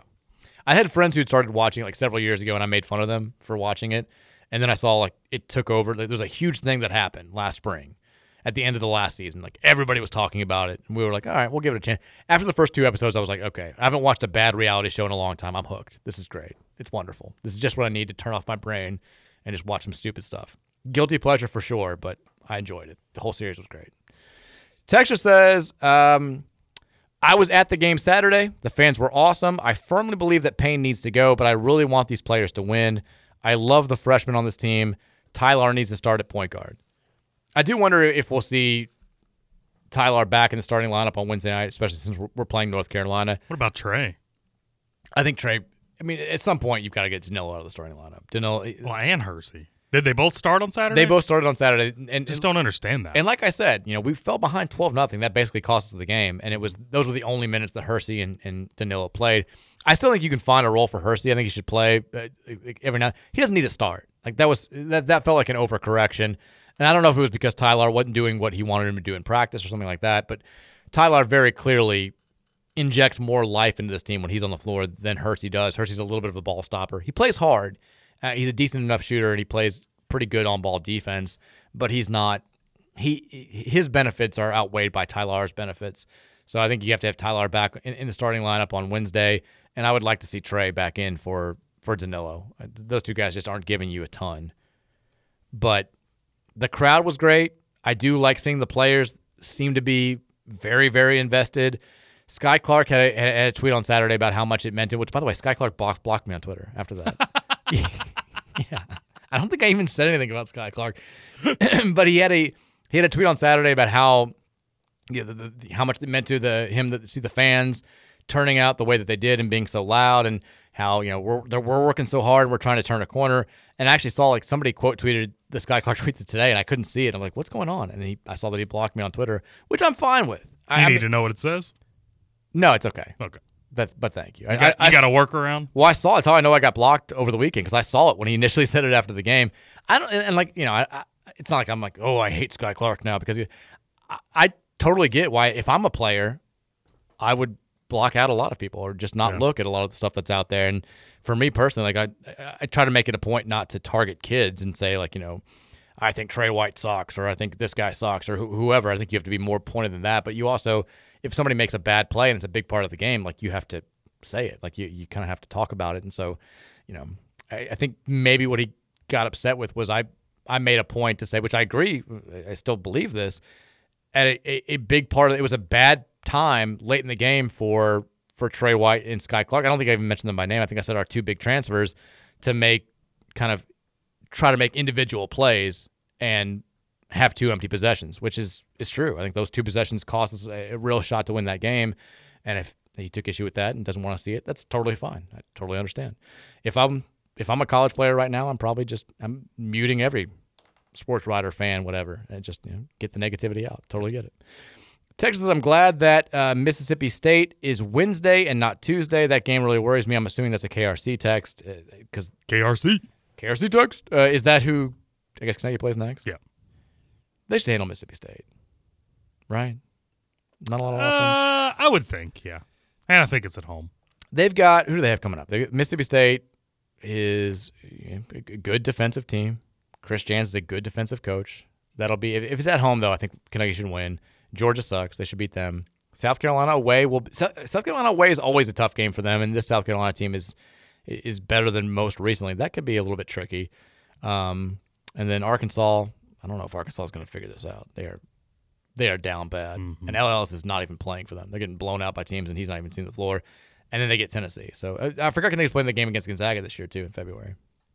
So they could get a little hot here during the stretch. We'll see. We'll see what happens. Texture says, Scoots, I thought you did a good job on the Shire tease. Oh, and the Lions suck. Go, Pack, go. Sorry, buddy. Yeah, I had it all planned out too. Man, what a bummer. You did just kind of jump in there. I was like, I hope he knows who he's setting up here. Because then you started talking to ACC, and I was like, oh no, he's reading the wrong name. But it was a good breakdown prior to that. If it was the right coach, it was solid. It was a solid tease. It was just the wrong guy, which it happens. It happens. Now, I guess. But now I know moving forward, I know which column to look in. So yeah. We'll try again. Texas says that 9-6 dude is addled, and I know because I'm still married to him. The question I would have is how and where the wins are attained. Talking about going 9-6 the rest of the season. Opposition having a bad shooting night. Opposition missing players to injury. We're having a good night. Opposing coaches wanting out of his contract. The job is to be a coach. I don't see a lot of coaching being done on these sidelines. I feel like the Yum Center and downtown Louisville cannot afford another fiscal year of this garbage. Yeah, the whole talking about the hypotheticals where we finished the year 11-4 or 9-6. That all came up because you were like, what would it take for you to be on board with like a third year? And I think I said something drastic, and you're like, what's something drastic? And I think 11-4 would be something drastic because even with us playing better the last two games, from what we've seen out of this team, I don't think they can play this way and be this porous on defense and win 9 or 11 games out of these last 15. Like it would take some market improvement and something that you could point to and say, like Kenny Payne, a lot of development here. They got better as the year went on. You can see things clicking with this team. Maybe the system did work all along and it was just the players and now we're reaping the benefits. I don't think that's going to happen. Like the more likely scenario is just what the texts are saying. Talking about where wins are going to come from moving forward is I think opposition having a bad shooting night, just missing a ton of outside shots, us shooting out of our minds, and stuff like that. Like the Miami game on Wednesday, and again, I don't want to just crap on the fact that we beat a good team on the road. The kids deserve praise. They played well. They played hard. They were the better team. They deserved to win. Having said that, Miami missed a ton of open shots. Their three best players are all dealing with injuries. Pat got hurt in the game. Poplar was coming back for the first time, and Omir's been dealing with a nagging injury. And they looked like they just could not care less for most of the night. It was I get why Larinaga was so disappointed in the effort. So, like, while it was great to win that game against the other good teams in the ACC, I think you can't just assume that they're going to give the same types of efforts and you're going to have the same types of intangibles that were at play on Wednesday night. So, while I am encouraged by the steps this team has taken forward in recent weeks, I still am hesitant to be like they're going to go out there and win 7 or 8 more games. I just don't really see it. Again, we're talking about still a 6-point loss to a whatever NC State team on our home floor. It was a step. It was better. It was an improvement, but that's more reflective of just how bad things have been than it is, hey, these guys are turning a corner and we're going to be good. And things are all hunky-dory, sunshine, rainbows, all that stuff. Texas says, I couldn't put my finger on it until now, but Scoots is a character from the Andy Griffith Show. I've never seen it, which makes this even more uncanny. How do you know? I'd be okay with that. That's better than, was it Marvin the Martian and Kermit the Frog? I mean, you'd have to be Opie, but you're in your 30s. I've never seen Andy Griffith Show. I saw a few growing up. It's too, isn't it black and white? Yeah. Yeah, I just can't do the black and white. It's more white than black. I've tried, but I just can't. I need some color. Texture says applies to my dating life too. Texture says, well, how about Cam Ward declaring for the NFL draft and then out of nowhere taking a couple mil to go to the U? That's a big news from over the weekend. I mean, Cam Ward, a guy that we were reportedly pursuing. I think every major college program was pursuing, and he, I think Florida State was waiting to see what he was going to do. He announces he's going to the NFL. Bam, Florida State goes out there and gets DJ Uiagalelei. And then out of nowhere this weekend, Cam Ward's like, I'm going to Miami. We play Miami. That's a big deal for us as well. He makes them a much, much better team for next year. I don't think there's any question about that. So, yeah, I mean, that was big-time ACC news from over the weekend. We'll see we'll see how Miami can find a way to screw up all this talent. But they tend to do it. But Cam Ward, he's the real deal. He makes them a lot better for sure. Texas, there are more Colts fans than Titan fans around here. I think that's probably right. I'd agree with that. I mean, I wonder why that is, though, because, I mean, the distance between Indianapolis is only slightly less than Nashville. Indy is like a little bit over 2 hours. I think Nashville's a little under 3. Well, didn't Tennessee come around late? Yeah, maybe they were the Oilers back in the day, right? Yeah, I think that's probably right. There's a weird thing, too, where when it comes to colleges and teams, like Louisvillians have more of an inclination to go north than they do to go south. I guess going south means going through the rest of the state, and we just don't want to do that. Well, if you feel the weather this week, then maybe make the decision in the future to go south. Yeah. I mean, it's God. I saw I kept the game was on NBC, and I kept it on the local news afterwards. And I was looking at some of the temperatures coming up for the next week. I was like, oh my God! Like next Saturday, it's going to be just as bad. And there's one day where the high this week is like the highest 13 and the lowest 2. I think it was 7 degrees when I came to the studio this morning. It was bad. Like last night even. It changed so much. It was like bitingly cold. I had to pump gas because we were about to run out. I was like, it was just terrible. I follow a local weather guy on Facebook. He's not like a news guy, but he does weather.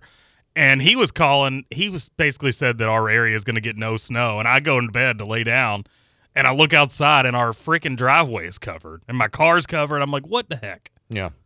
So I had to deal with that this morning. Annoying. I had to wake up a little earlier. It was annoying. Mm-hmm. Texture says, is Greg Marshall still coaching? And if so, is his wife still crazy? He's not. He's, really? Yeah. He after the Wichita State thing, he has not been in coaching since then, which I think was like 4 years ago, 2020. I think it was right before COVID. And that 2020. Yeah. Interesting. The allegations of verbal and physical abuse came out. Oh, okay. So yeah, he's been. I mean, look, that guy, like so many guys I feel like we've talked about on the show. Probably certifiably insane, like just an absolute animal. I think total a-hole, but a very good coach. There's no question about it. I'm kind of surprised that he hasn't resurfaced at a low mid-major somewhere and try to rebuild his career. I know he's up there in age, but yeah. He's only 63. Only 63? Yeah. I would have guessed he was a little bit older than that. There was another guy we talked about today who was a lot younger than I anticipated, but I can't remember who that was. As far as his wife, I assume, yeah, she's probably still crazy. She was definitely crazy. Texas says, I like Minnesota team total over 80.5 versus Iowa and American -3.5. Okay. I made 2 bets earlier and parlayed them and won them both. It was the Penn game, took the under. Penn never hits the over-under. I think the George Mason took the second half over. So it was a small bet, but hit. Felt good. It was nice. I haven't bet since the Miami game. Sorry. I just can't do it. Texture says... this is a Jason Riley. I don't know if you think... Did you see Jason Riley's tweet? The only person that trolls better than him is you. I'm dying. Riley is a very good troll. There's the Courier Journal had a story talking about Carter Knox and saying Carter Knox 2024 target for U of L and UK waits for things to click before commitment. And Riley said, I agree with this.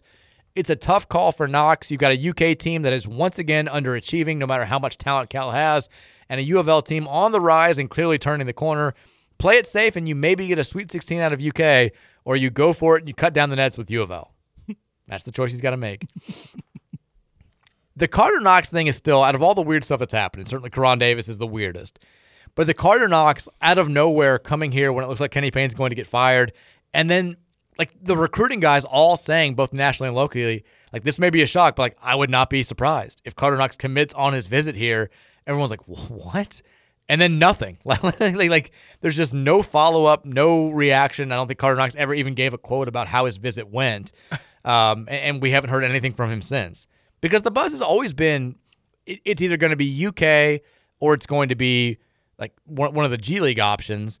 And UK has seemed to be the front runner this entire time. And then this story mysteriously comes out. It feels like a family favor being done for Kenny Payne. And then just no follow-up whatsoever. So who knows what's going on there. If Carter Knox comes to U of L, I would be beyond shocked, for sure. Texture says to Indianapolis is 2 hours and 15 each, given the 65 construction that never ends. The 65 construction sucks. The 2-lane traffic going up to Indianapolis is, if it's busy, it's the most annoying drive of all time.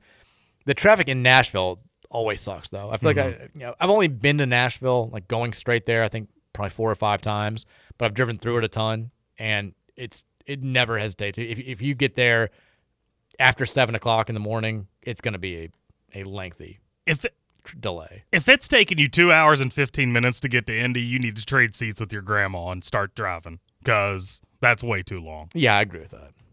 Texas, this will be the last one. Hey, Mike, it's Ross from another day one 40-year Bengals fans. I was definitely pulling for your Lions yesterday, and I'm happy that Detroit gets to host another playoff game. I think you all be giving the Buccaneers a good ass whipping next weekend and hosting the NFC Championship game against the Packers Go Pride. That would be so fun. That would be very cool. We do have sports tonight. We mentioned this. Eagles Buccaneers, 8:15 on ESPN/ABC/ESPN Plus at Raymond James Stadium. Philadelphia is a 2.5-point road favorite. Buccaneers kind of feel lucky to be here. Eagles have limped into the playoffs. Scoots, how does this one play out tonight? I think the Eagles get it done. I see them winning by 3. I wouldn't be surprised if Tampa Bay takes a big lead early and then Eagles have to claw their way back before ultimately winning by 3. I don't feel overly confident about this, but I'm going with the Eagles just because I feel like eventually they have to get things right. Yeah. But I've been thinking that for a while. It took a lot for them not to host a playoff game. It took a lot for them to, they just completely fell apart. Couldn't beat bad teams down the stretch. Couldn't beat Washington. Couldn't beat New York. Whoa, by the way, touchdown Steelers, baby. A little bit of an overreaction for a 21-7 deficit, but okay. Oh, you got to start somewhere. Give me the Eagles tonight in a tight one. I'll say they pull away late, 27-21. Philadelphia wins. And we get Lions-Eagles, the Rutherford TK Bowl coming your way. All right. Everyone have a fantastic Monday night. We're back tomorrow, 3 o'clock. We'll talk to you then. Go Cards. Say I'm on fashion, say I'm over the hill.